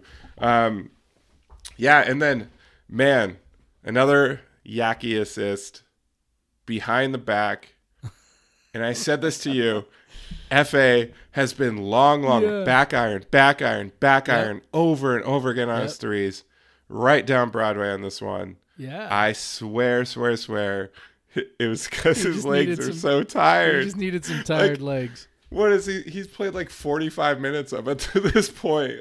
He's just gassed, and he just needed to be tired. Yep. So he shot his same shot, and it just didn't have as much behind it. Yep. Straight down. What was he? 0 for 20 at that point. 0 for 20. 0 for his last 20 misses in a row, but that one mattered, man, because that was the game right there. Like 7-point lead with like 2.5 minutes left in the third overtime. Stanford looked defeated at that point. Like they honestly did not look like they're like fucked. Because even like it was a 9-point game with 45 seconds left, and you'll often see teams try to play the foul game, and they didn't even try. No, they were just. I mean, after Noah went down, finally got his 40th point. Finally after going 0 for 10, he was having an efficient game until he was completely gassed. Like we'll give him that. Finally gets 40. They're up 9. He tries to hit that 3 to match his dad. I wanted that one to go down so hard, but I mean, he's played in his 54th minute and he's shooting a step back 3 from 25 feet. That thing ain't going down. No. Like, that's not going down for anybody. That would have been perfect. Besides, maybe Steph Curry might be the only person that can make that shot. But man, they won. So you know, it's all worth it. My torn Achilles is worth it, right? Yeah, I'm gonna take your word for it that it's worth it. When those medical bills start rolling in, we'll talk about it then. Well, like I just know that like you know, I mentioned that typically my typical routine is about halftime. I start to, you know, I open up my computer, open up a new story. You know, I basically try to recap kind of the first half, get that written. Maybe, you know, if there's photos that have been filed, you know, I try to get the photo selected, you know, I mean, just basically all the stuff I can kind of knock out, at halftime. And, you know, at the end of this game, I literally had written 0 words, because there was just, the game was just too much. It was too exciting. I just didn't. As Kyle Smith said, it was a great college basketball game. Yeah, it was just full of like you have a superlative performance by one player. You have just like back and forth and overtimes and you know, bad play. You always got to have bad play. You got to have guys fucking up in a college basketball sports. Game. That's college sports. Yep. Guys miss free throws. They turn the ball over. This is college sports. And I just God bless all of you that bet on this game. Oh God. It maybe took me, it was probably at least 30 minutes before I even started trying to write. Cause I'm like, the hardest part is, you know, when you write these things, like you're trying to find narrative, right? Like you're trying to find, okay, what's the story of the game? And obviously, you know, Noah scores 40. I mean, that's the thing. But there was so much other shit. And really that played out with like all the stories I did today, like where it was just like, you know, so basically, here's what happened with that. So, you know, cause you were joking like, okay, WC wins, rip my Achilles, and Jeff writes, you know, thousands of words. And it's like, basically what happened was this. So Sunday afternoon, Sunday evening. Yeah. Probably about like kind of early Sunday evening. You know, I've got these ideas in my head of these different things that I kind of want to touch on. They didn't make it into the story because there was just like, that game was so fucking bonkers. There were so many things, and it was like, okay, you know, so the gamer's obviously going to talk about Noah, right? Cause I mean, like that's just, you know, guy scores 40 points. He basically wills the team to victory. Like, you know, that's going to be the guy. But even in my head, I'm thinking, okay, so there's all this other stuff. There's, you know, the rebounding, there's, you know, all these shots that Noah took, which is just like totally insane. There's, the way that, Noah was 41% usage and then topped it and was 43% usage against Stanford. Yeah. These are numbers that no one touches ever. It's nuts. I mean, Bonton has topped 40% one time, and that was against Arizona. He got to 47%. If you remember. Oh yeah, that's right. Yeah, but like he did it once, right? Like, and I think his next highest was like 36 or 37, something like that. And Noah went 41 and 43 in back-to-back games. Like, that's crazy pants. And just like for a little bit of perspective for people, like Isaac Bonton, I think was at 31% for the season, and that's like top 40 in the country. So like to go to 40%, 40+%, 2 games in a row is absolutely nuts. And then his 35 field goal attempts is most in the country this year. Now, granted, he needed 3 overtimes to get there, so that's part of the deal. But also the fact that to me, that's almost kind of more impressive because, you know, he was getting those last, you know, handful of attempts in the 53rd, 54th, 55th minute. Like he played 54 of the 55 minutes. Like he took some bad shots, I'll say, but like sure. he got some good looks. Like he was going at the rim, but he was just like no legs, man. No, he was gassed. And so that was kind of the other piece I wanted to write about was, you know, the other players on the team and, you know, how they needed to then step up in the overtime, and they did. You know, FA had some nice finishing around the basket and also hit a 3. Yakumovsky with the passing, you know, we already talked about that. Jazz Kuntz came up with some big rebounds and a big steal. Deshaun Jackson only played, I think, 5 or 6 minutes in the overtime before fouling out, but he was pretty big, had an assist and a steal, a couple of rebounds. You know, DJ Rodman hit a 3, even though he missed that one that you talked about. But he hit a 3, had I think 2 offensive rebounds in the overtime. Like he was big. So like all these other guys, you know, stepped up when Noah was just, you know, kind of finally out of gas.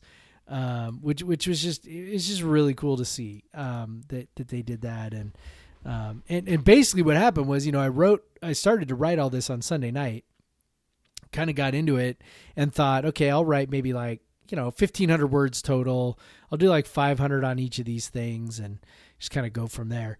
And then, you know, the more I start digging into it, the rebounding thing gets longer, the Noah thing gets longer. And next thing I know, like I'm at like 2,200, 2,300, 2,400 words. And I'm like, oh, that is so long. Well, then I started thinking, all right, well, the rebounding thing, that one's, you know, 1,100 words on its own. So let's just break that off into its own thing. And then, and by the way, like I did it. So like I said, I wrote most of it Sunday night and then I got up early this morning. It's Monday, got up early this morning and did a bunch of writing this morning before I had to work.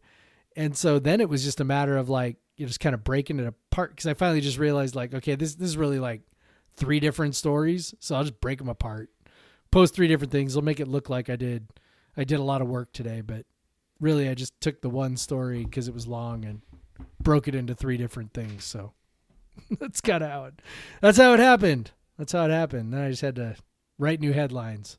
But content, baby. Yeah, get those page views, get those clicks.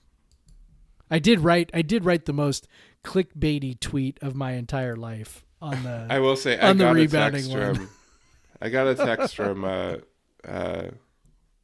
If I just say one of your former students, that is a good friend of mine, Brad. He's like he sent a screenshot of the tweet and says, "This is so clickbaity," and then his brother thought the same thing. Had to be intentional. I hope there you go, Brad and Brian. It wasn't intentional. I hope they listened this far into the show because it was absolutely. They definitely will. They always do. They do. Well, Brad, absolutely intentional.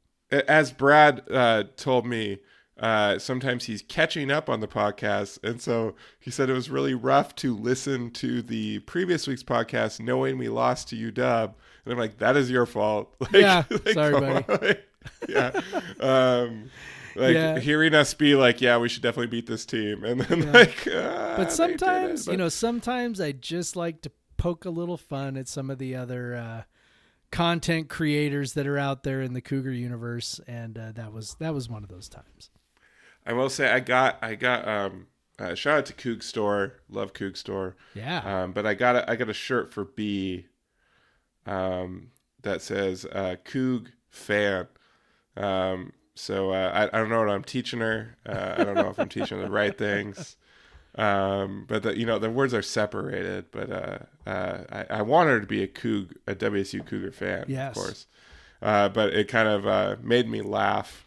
I don't think Amanda quite thought it was as funny as I did. Probably not. Yeah, she might not know the politics there, but I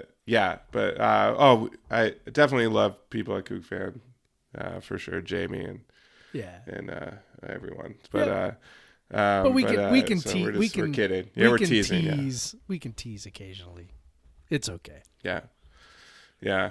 I will say Jamie has in his Twitter bio, it says hashtag PVE, which I don't think means our podcast. I think it's some gamer thing, but I like to think that he's like hashtag PVE. Big fan. Big fan of the big show. fan. Jamie Bennett.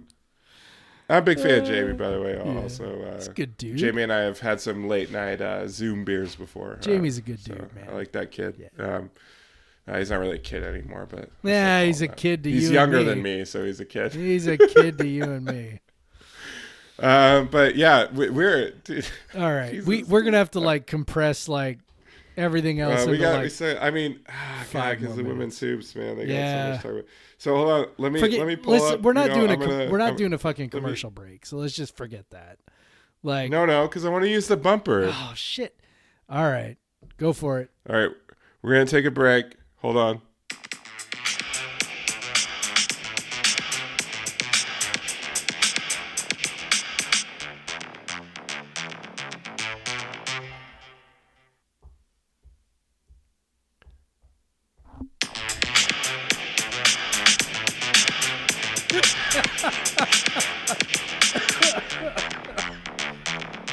And we're back. Got bumper music now.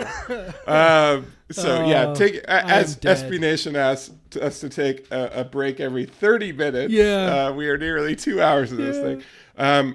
Briefly on the beer I'm drinking. Yeah. Are you drinking a beer, Jeff? I am. I had just real quick.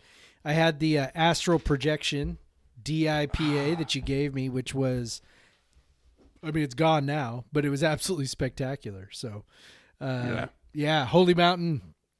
Can never go wrong, Holy Mountain. Funny, As, one of the first beers I ever had from Holy Mountain at Collins Pub, which is where I discovered Holy Mountain, was Collins Pub.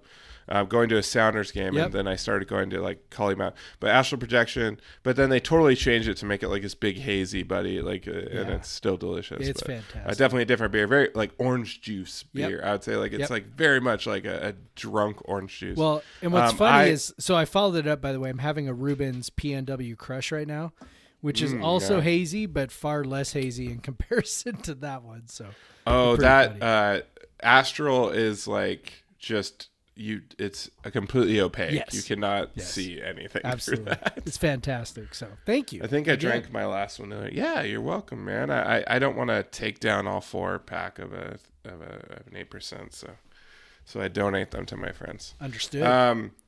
I am having. I tried to look one for tie-in to the injury, so I am having, or it's gone now because we are an hour and 45.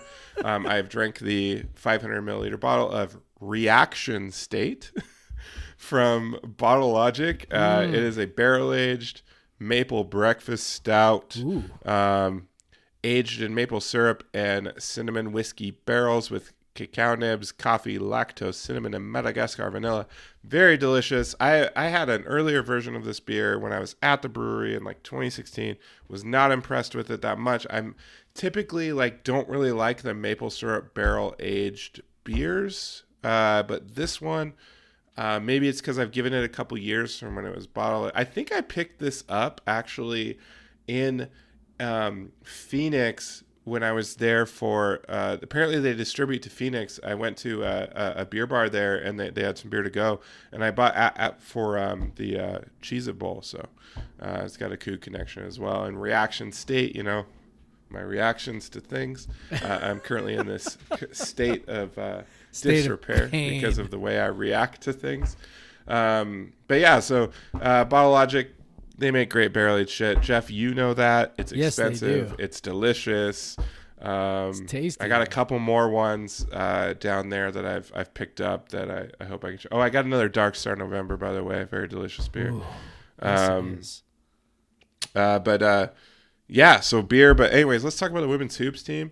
Not the most ideal of weekends because they definitely beat the team that they absolutely should have beaten in Utah. But Craig, I was told that the game against Colorado was a must-win. Yes, for their tournament chances. Must win. A must-win. It was a must-win. It was not a must but win. they didn't win it. The joke is that it's not really a must win because nobody really knows which games you have to win. It's a moving target. But we could say if WSU would have won these last 3 games, they probably wouldn't have mattered what they did in the Pac-12 tournament, whatever. Like, so now they just have more work to do. Yeah. That Colorado game was frustrating for sure. It's just they just couldn't get over the hump. Turnovers. Crystal just couldn't hit a shot. Charlize had to, kind of try to do her thing and save them. But Bella had a rough game.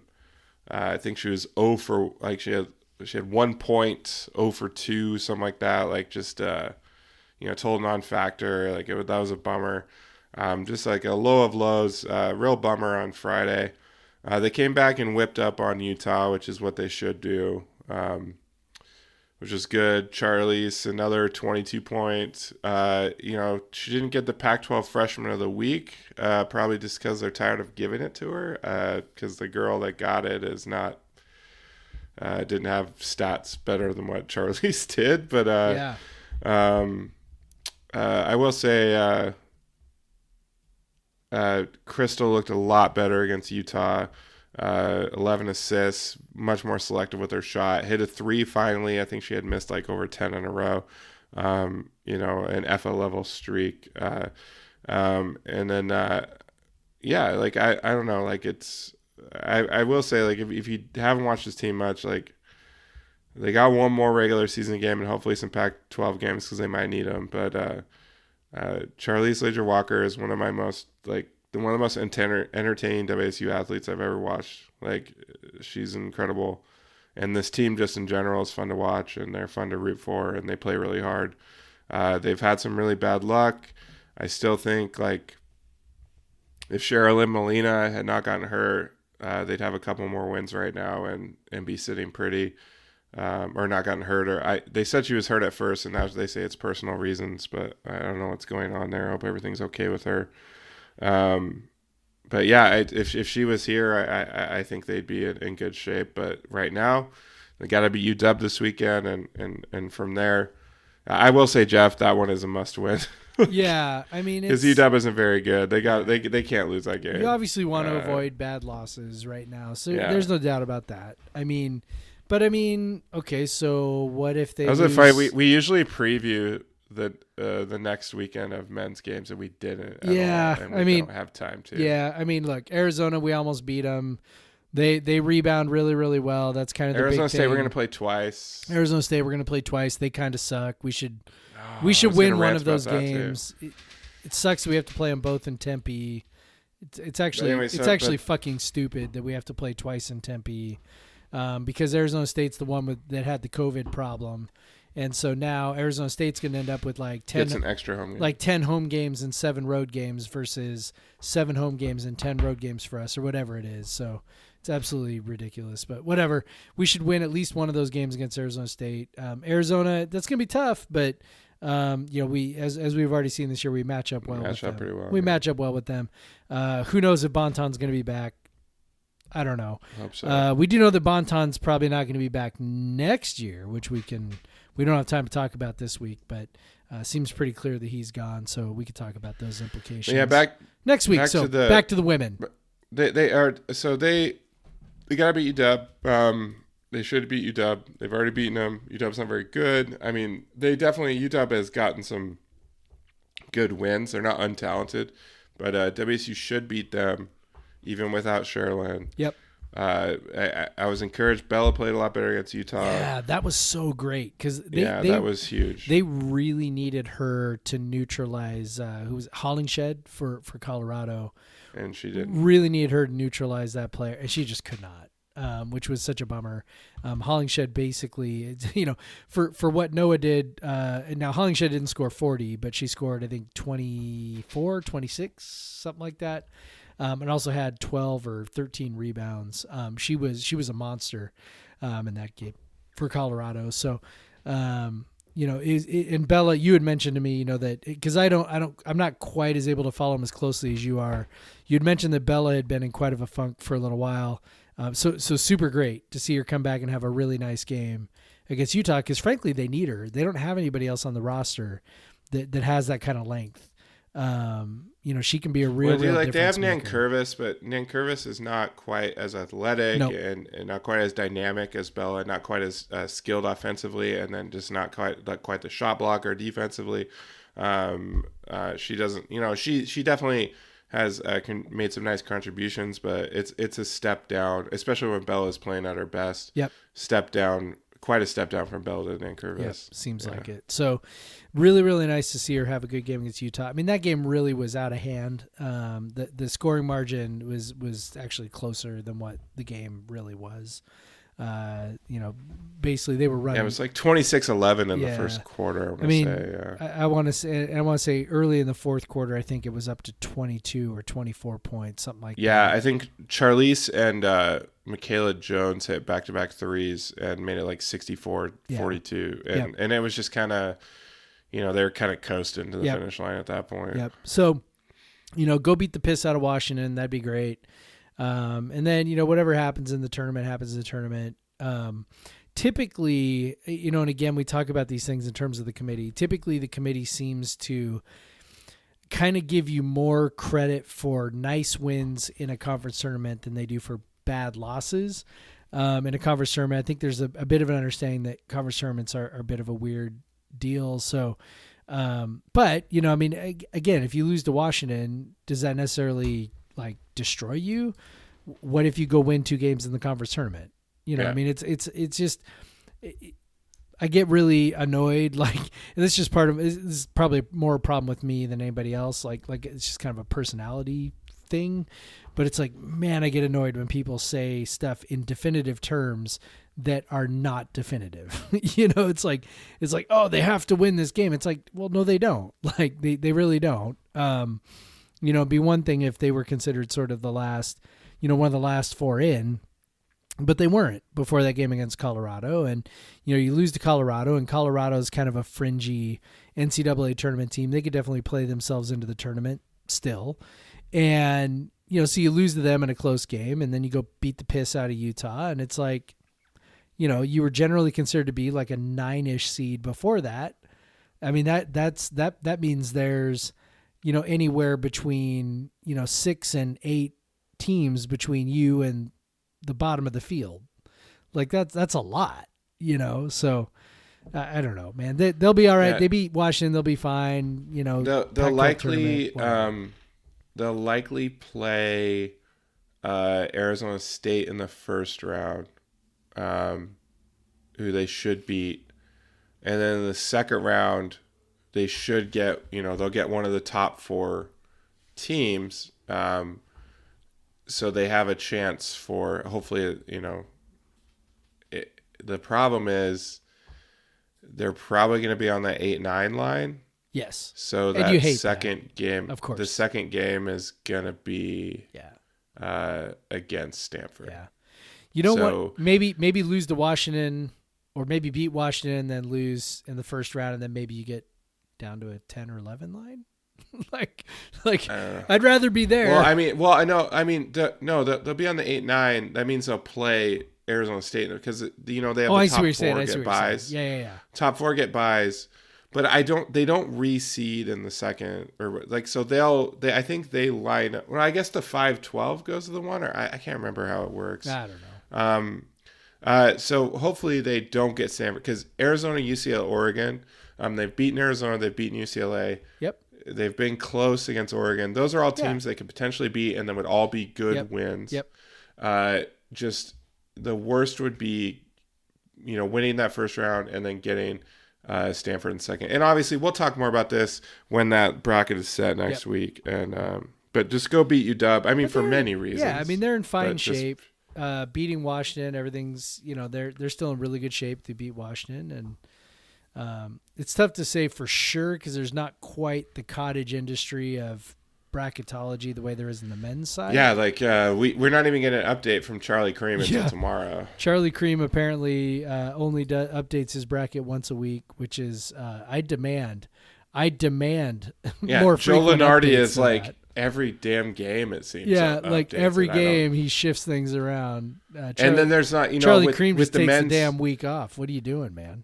with the men's tournament, there's like 1,000 ones, and you have bracket matrix, which like brings them all together, Yeah. and like, and then so you can see like because like Lenardi's not perfect, but the other guys aren't perfect. Daubertine's not perfect, whatever, and so yeah, so I mean it's in front of them. They can still do it.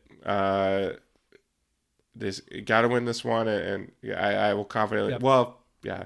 I again, it's not absolute, but man, you should win this one. And do that, and then see what happens in the tournament or the conference tournament.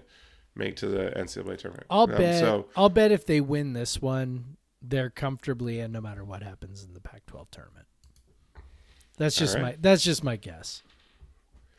All right, we'll see what Charlie Cream has to say tomorrow morning at probably about 7 in the morning. Soccer beat the shit out of somebody else. Eastern? Soccer beat Idaho. Idaho. Yeah, I think Elise Bennett is on.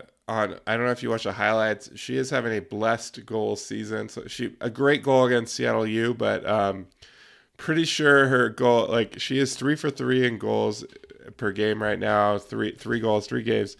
I am pretty sure her goal against Eastern was supposed to be a cross and hit the post and went in. And then I'm pretty sure her goal against Idaho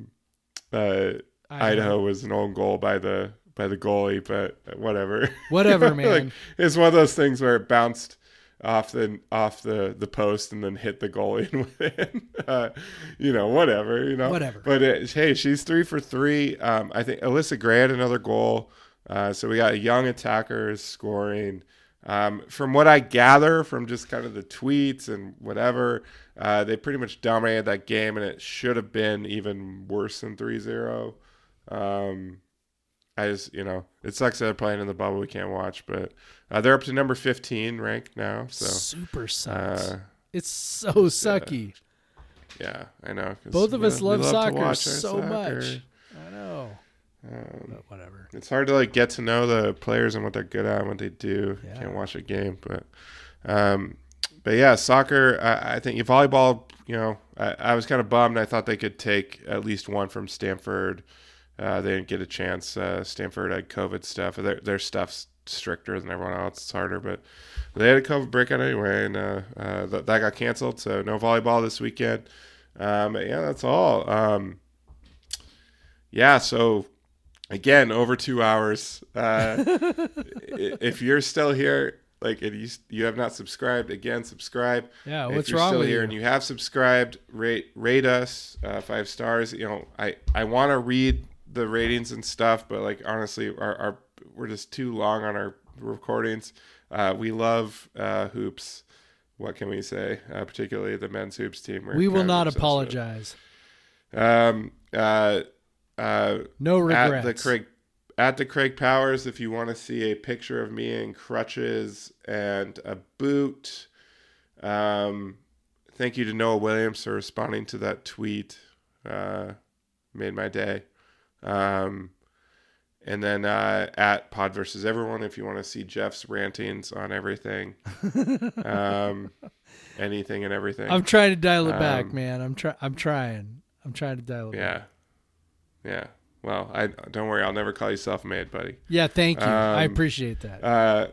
But yeah, Jeff, don't cut out the broadcast right away because I'm going to play the 20-second version at the end. But anyways, go Cougs. Go Cougs. Black Lives Matter. Black Lives Matter.